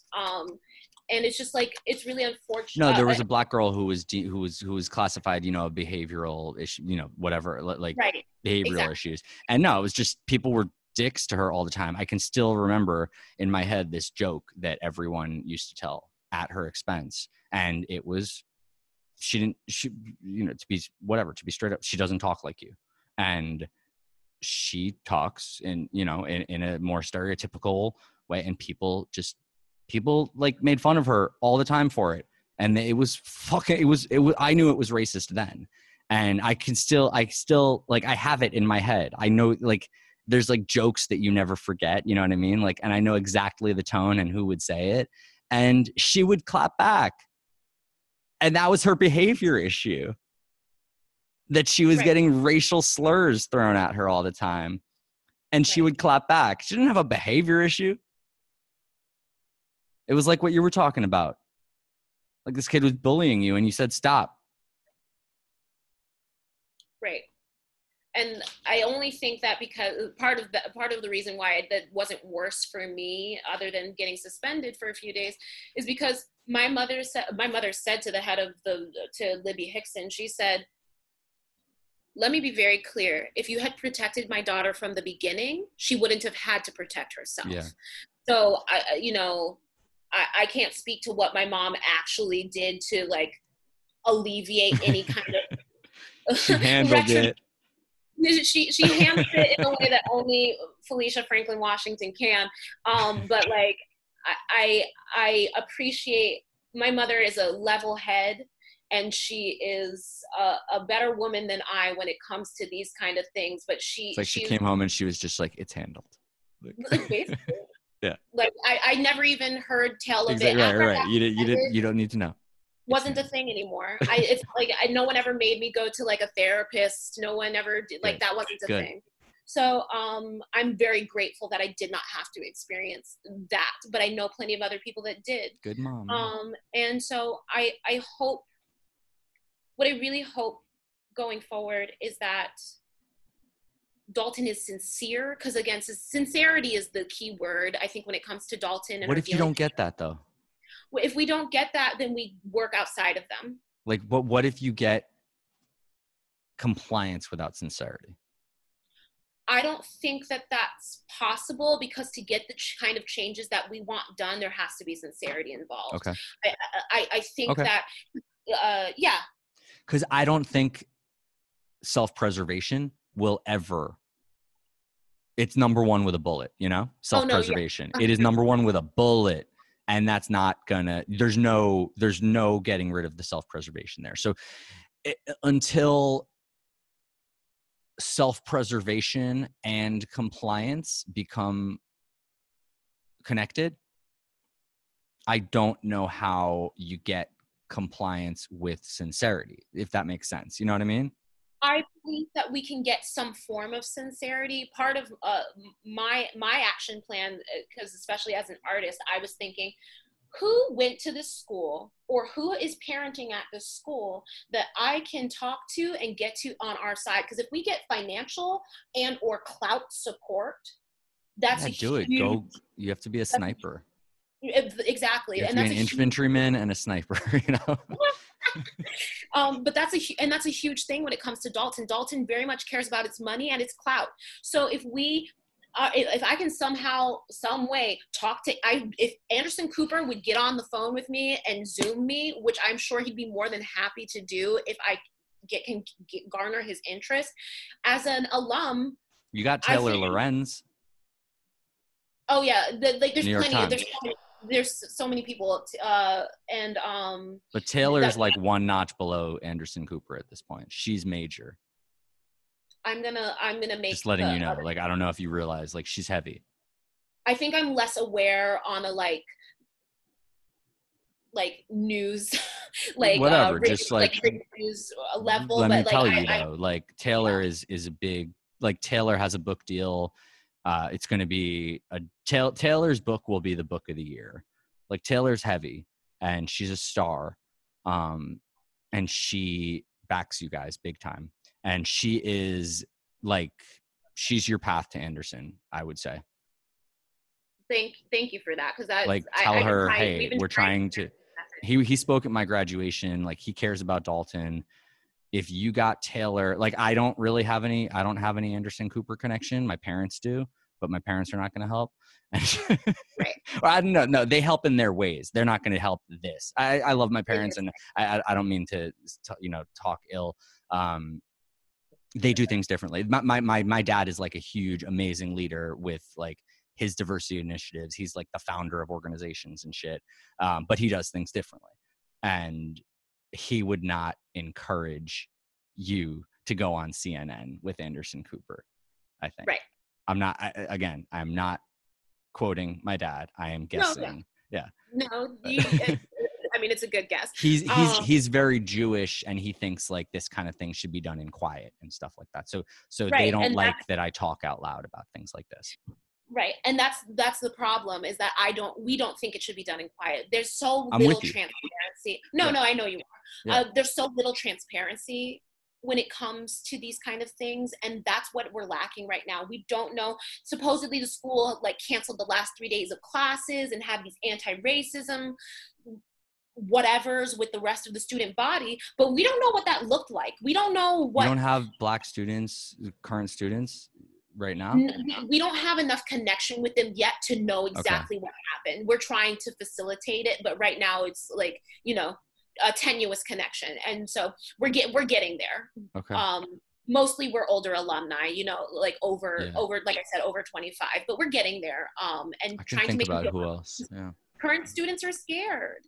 Like current students are like, they are there, but they're also like, they have to get their college acceptance letters and stuff exactly. or not acceptance. What is it called?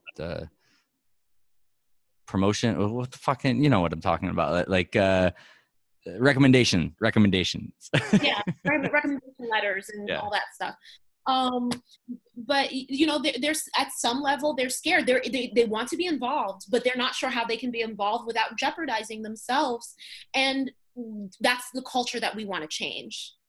Man, like that's so crazy that this didn't even occur to me before talking to you. Like I assumed there was a star at Dalton who was like, who's 16 right now, who's like shouting from the rooftops and everyone's like scared of of her, you know?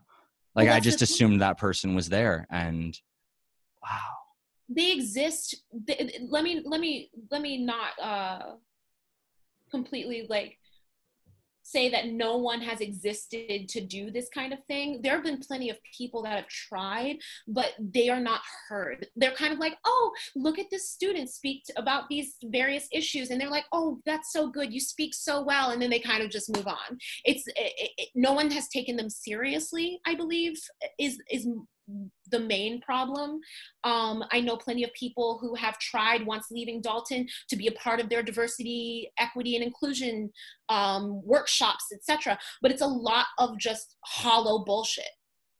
And they hear the hollow bullshit and they're like, Oh yeah, the wait, but diversity assemblies. I had that as a note to ask you about, but we kind of, drifted. But yeah, I assume they're not really effective, right? they're not really effective. They Yeah. don't really need to They were a change. joke when we were there. Exactly. It's a joke. It's a joke. And as much as people attempt to really give the moment the decorum and the I slept strength through them. Yeah. yeah You say decorum. That was my decorum as a student for a when lot I of was there. people. For a lot of people. Meanwhile, when I don't know if you were there when Donnie Deutsch came to speak at the school, but Donnie Deutsch I came know to speak Donnie at the Deutsch, but I don't remember him speaking. he But I came know to who speak he at the is. Yeah. school, and we were so rude. But everyone was like, nope, this is terrible. They were Why? like verbal. What was not that I'm like a big supporter. I just mean like, why specifically? Yeah. I can't remember the details, but I just remember he just He's like a sounded legendary ad man, basically advertising. right, and he just sounded like a braggadocio. He wasn't. Oh It yeah. I wasn't mean, like, look at his hair and his cheeks and shit. but all I remember of that assembly is the aftermath, which is the school screaming at us for how we behaved, basically. Like, and I was like, but he didn't inspire us to pay attention. So, right. And it's the only time that I ever remember that actually happening. Meanwhile, there are plenty of other moments and assemblies that deserved people's attention, and people like, why aren't people being talked to when if someone comes to the school talking about drugs in a serious way, like they were a crack addict or cocaine addict or something, and people end up falling asleep. Why aren't people talking to people after that and being like, hey, that person was saying something important. Why didn't you pay attention? We got yelled at for one of the like tooliest assemblies that ever existed. Like, what did it offer to us? Nothing. Yeah. Not like, but in any case, I see what you mean. Yeah. but that's beside the point. I'm gonna punch. Babe, you're so loud. No, it's okay. You're laughing, but I'm being interviewed. You're not. So, but in any case, but I think that, I think that Dalton would do well to bring us to the table, because we want to work with them, but we also, we're not going to do it for free. Not anymore. They've been like siphoning off of us for years. People have been doing so much unpaid labor. Even people who work for the school do far more than they should, or that they're currently being paid for. Like, you get, let's say, $50,000 a year to teach a class, but then on top of that, you're also counseling a bunch of students who aren't in your house, but just because by virtue of you being the only Asian teacher, or the only Chinese teacher, or the only Black teacher in the and not the theater department, in the English department, by virtue of all of those things, you somehow become like the go-to for all of these other issues. And so you need to pay those people $10,000 extra for all the work that they do outside of school hours, outside of people staying till 6, 7, 8, 9 p.m. to make sure that these students are well taken care of, and y'all sleep well at night because you leave the building at 4 p.m. Yeah. I had a teacher who, when I was getting in trouble, he got to school early, I remember, and stayed outside. There was a rumor I was going to do something like stupid, which wasn't true, but he stood outside to wait for me. to stop me from coming, to stop me before I got in case we didn't have cell phones, in case I was going to do this stupid thing. And I was surprised. I had no idea what he was talking about, which was the relief. But he did that. He came early and stood outside for an hour. He didn't know what time I was getting in. And he just stood outside for like an extra, like for a long time, to wait for me, to tell me, to like stop me from doing this, making a mistake, which I wasn't going to make. But that teacher did that. And no one ever, like, he didn't get extra money for doing that. And he did stuff like that every day. Like when a kid was having a tough time, if there was like a divorce or something like that, you know, he would be the one to like talk to that kid and stay after. And yeah, like he just was a teacher. Teachers have taken on the across the spectrum from public school to private, have taken on the social worker aspect. Right. Yeah, he did social work. That's exactly what he did. Yeah, and that's a whole other ball game when it comes to caring for the well-being of your students. Meanwhile, there are other teachers who could give two flying fucks about. Well, that's a huge problem with the educational system entirely. You know, this is the macro of what we're talking about, is that like the United States does not incentivize people to go be teachers. There's no upside to it, you know. So what do you end up? Who ends up being a teacher? Tiny group of people who are just super, you know, blindly passionate about it, and they just decide to. You get people doing it because they consider it like, you know, a charity kind of thing, and then you get people who you get, you know, who wanted to direct in theater but can't, so they teach. You know, in the arts, and so many people, this is not just the arts, it's anything, but so many people in the arts, like they make their extra 30 grand a year teaching while they're making documentaries or something like that, or you know, they're in a band or whatever, but they teach music 5 days a week, and they subsidize effectively their life of their passion with teaching. But it's like this thing that they hate. I don't want to speak for everyone, but there's a type, there's a certain archetype of person who does not want to be there. They want to go be doing these things, but they can't, and so they teach. And that's just like, it sucks that's the dynamic, and there's no upside to it. There's no upside to like being a better teacher, like that guy who was the best, who stood outside and was like a social worker and a teacher and a guidance counselor, and like also like would take me to plays because he knew I was into theater. Like he would take me to theater, like just us, because there was no one else like indulged my interest in the arts. Bender was the only one who had a film class, but that was just second semester senior year, and I was already like gone by then. But he was there was only one teacher who like acknowledged that I gave a shit about film and theater, and he took me to theater on weekends sometimes. He did not get anything for that. There's no upside to being like a better teacher. It's just you get to keep your job. Yeah, and that sucks. And then also that you live on in the memories of your students as like a great teacher. But what does that, like, for some teachers that's good and that's enough, but it's still exhausting. At the end of the day, it's still exhausting. They still have families to get back to. Like at the end of the day, it's not like we're their only, for the most part, we're not their only family. We're not their only people that they talk to. They have kids at home. They got wives, spouses, girlfriends, boyfriends, etc., family, friends that they neglect for the sake of trying to do better for us, which I appreciate them for wholly. But like, God, the amount that, like, to go back to Sage in part, Sage was a 5th grade teacher, right? And then went on to become like diversity coordinator. And it was more or less a thankless job that didn't have any real authority, because the diversity department at the school doesn't get its own budget.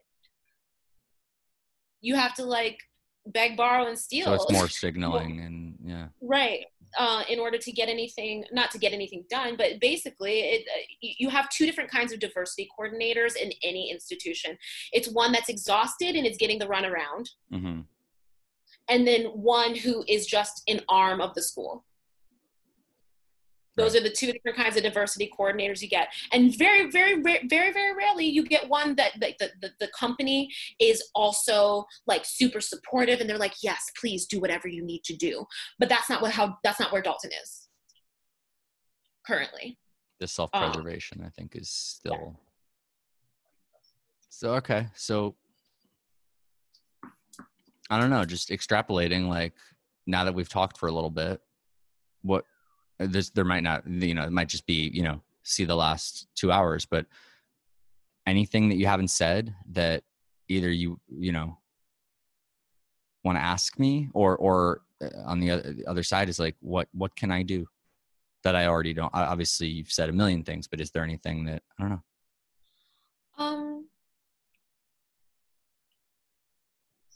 I think that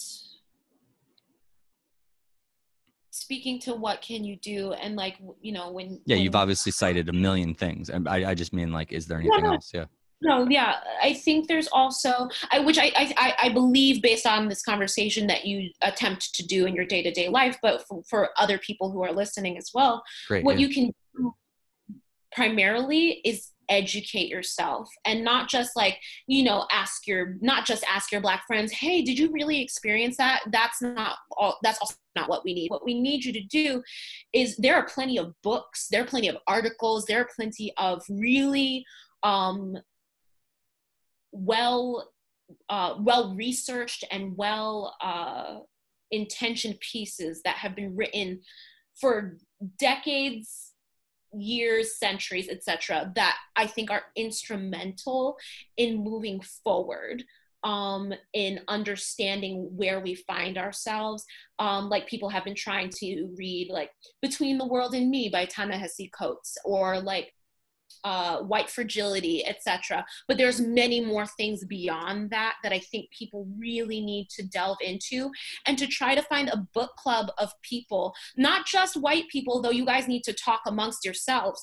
I think that once you read those things, you come away with more knowledge than you went in with, and therefore you'll be able to have a more nuanced conversation. So when you post on your status, instead of just being like, wait, so racism still exists, you can be like, hey, so I was reading in the new Jim, sorry, my puppy, I was reading in the new Jim Crow, that Michelle Alexander said this, that, and the other. I'm trying to understand this. Can we have a conversation? If we can have a conversation about something specific, that's different than just kind of being like, what do I do? Like broadly. If you're speaking so broadly, that means you haven't done the research required to have the conversation that we need as Black people. So I think that like for everyone, it's just education. I think that has, for the first time, really, really come across in a widespread way, what you just said. I think when, Ferguson happened, that was a big, whatever we call inflection point or flashbulb, I don't know. But that wasn't everyone, and Donald Trump, and like somehow like people still were able to they were able to just like live their lives without having to think about this. Right. But I think recently, like everyone had to face it in some way and ask themselves and their trusted whoever around them, what do I do? And I think people now know, like, if your questions are that broad, read a book, and you could find out what to read very easily. And literally just open up Amazon.com and see what's on the top 10, because it's all racism stuff now. That's 100% accurate. Yeah. I wish it was. Because I wish it was as simple as that. I wish I could say that everyone's like, oh yeah, I just need to read a book now. Oh no, that's not the solution. But I think everyone's aware. No, sorry. Let me rephrase. Not that it's the solution. I wish that people because this moment feels different to me too. It's different than Ferguson. It's different than Trayvon. It's different than all these things. But I still find that people are so lazy. They're so lazy. And it makes me so sad, because one of the things that I cultivated at Dalton and in my years since, I love to research. It's one of my favorite things to do. I love to read, and I love to look into history. I love to look into you know, how I love to look into random things. I'm like, how do I roast this duck? I don't know how to roast a duck, but I'll figure it out. I'll Google it. Meanwhile, someone will type it in on like Facebook and be like, how do I roast a duck? And I'm like, look up the recipe. It's very easy. So like like something as stupid as that, but people do that for racism. And it blows my mind that they continue, like, still to this day people are asking such broad minded questions and not really getting to the nitty gritty, because we're already past the broad questions of like racism still exists. That's not a question. You're still trying to question whether it exists. So moving on from that, let's get down to the prison industrial complex. Let's get down to the private school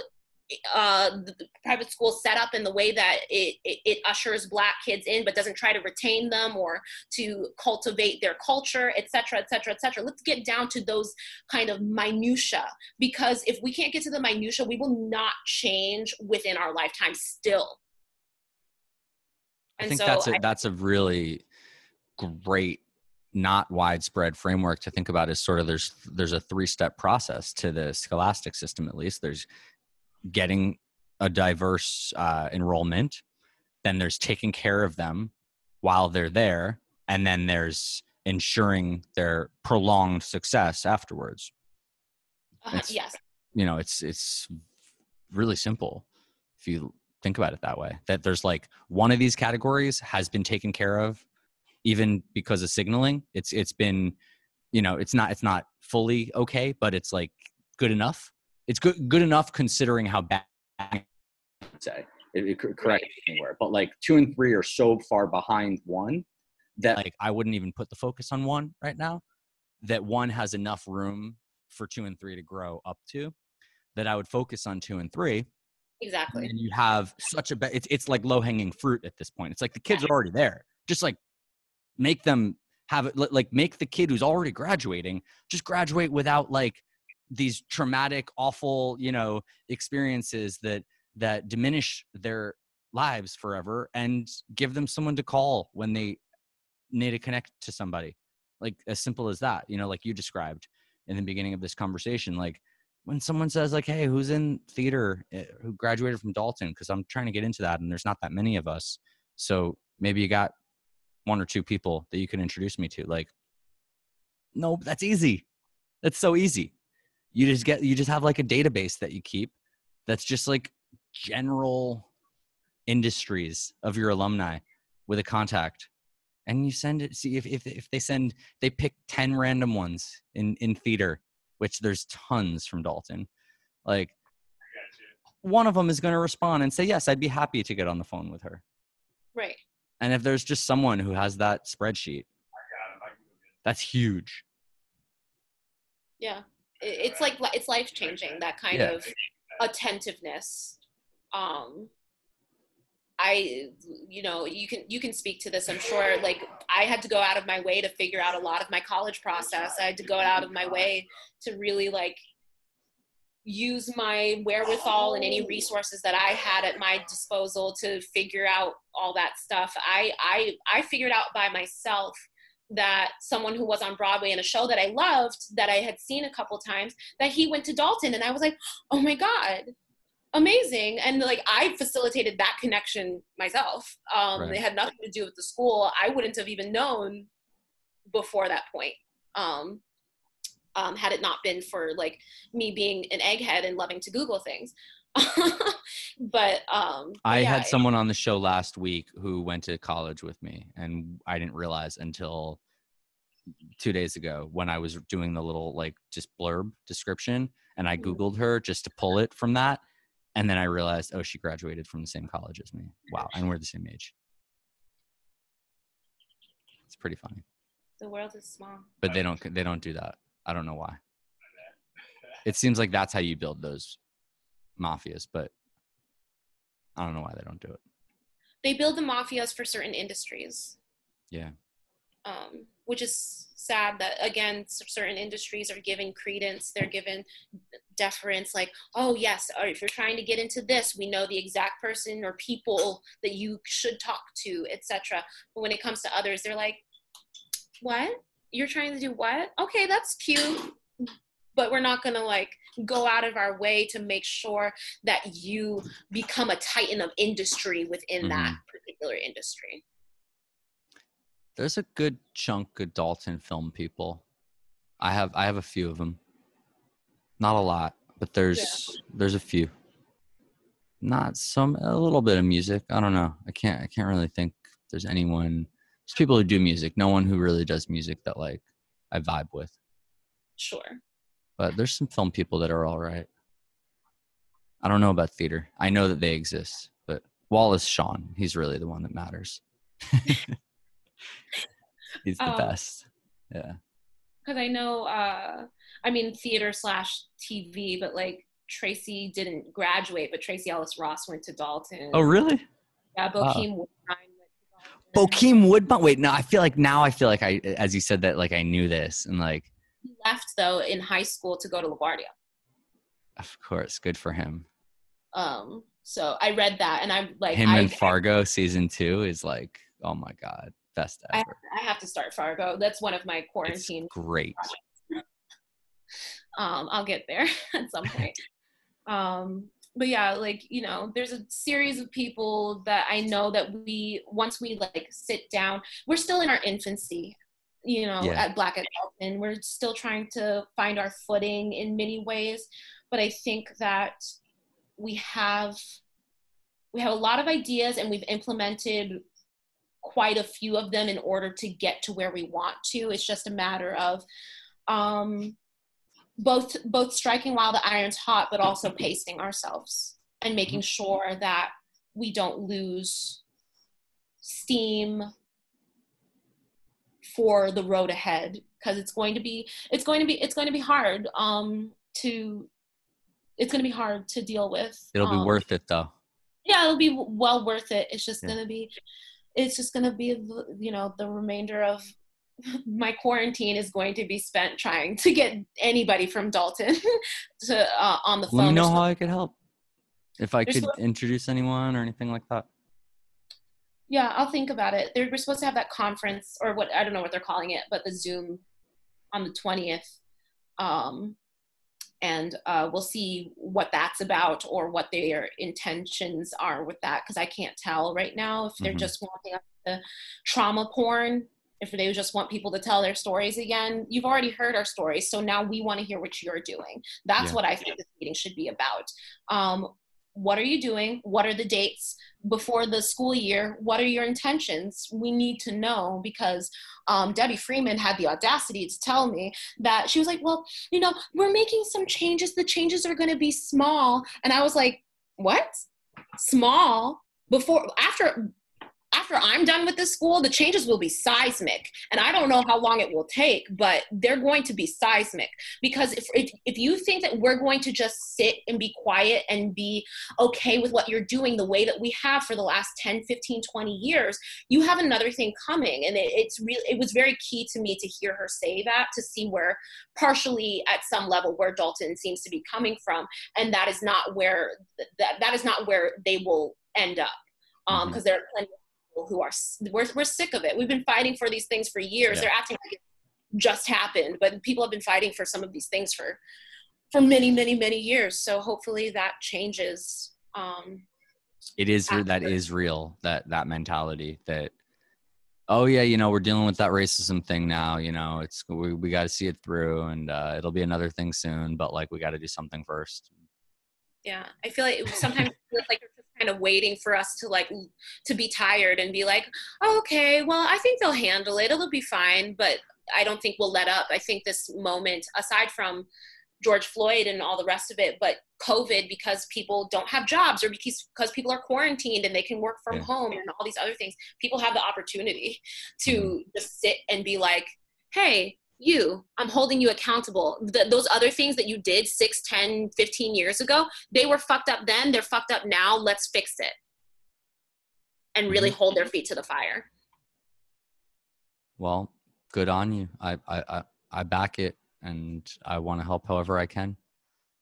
And thank you for everything that you're doing, and thank you to your partners and your, I don't know, the whole community organization, whatever.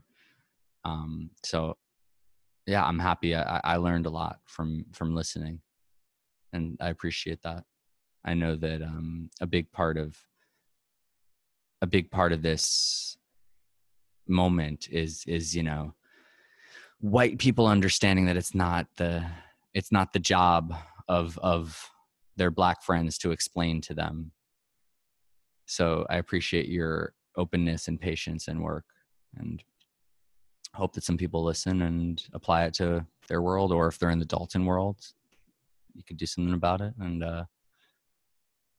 let's build a better world. Yeah. Well, thank you. Thank you very much. It's been great. It's been great hearing your story and getting to know you. And I hope that we can do it back in New York over tea proper another time. And I want to see if you have like a mailing list or something for whenever Broadway comes back and musical theater comes back. I'd love to see what you're doing.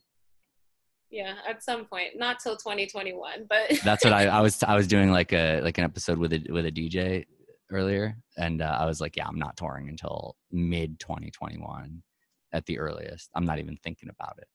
Yeah, it's so far off in my brain that I can't even like. Well, you got stuff to keep you busy. Yeah, exactly. So thanks for having me. I'm really hoping in the next like month or so that we'll have like a concrete like, hey, white friends, you've asked us what you can do. These are actual bulleted like boop, boop, boop. Great. These exact things that you can do aside from the generic like support us. So I'm hoping that we have a lot of stuff coming out in the near future. Definitely sometime this year, we'll have concrete plans. But until then, thank you so much for your time and for your platform. So thank you. All right. Well, enjoy the rest of the afternoon, and thank you again. And keep me posted when you have anything that needs sharing or whatever needs doing. Absolutely. Thank you again. All right. Have a great.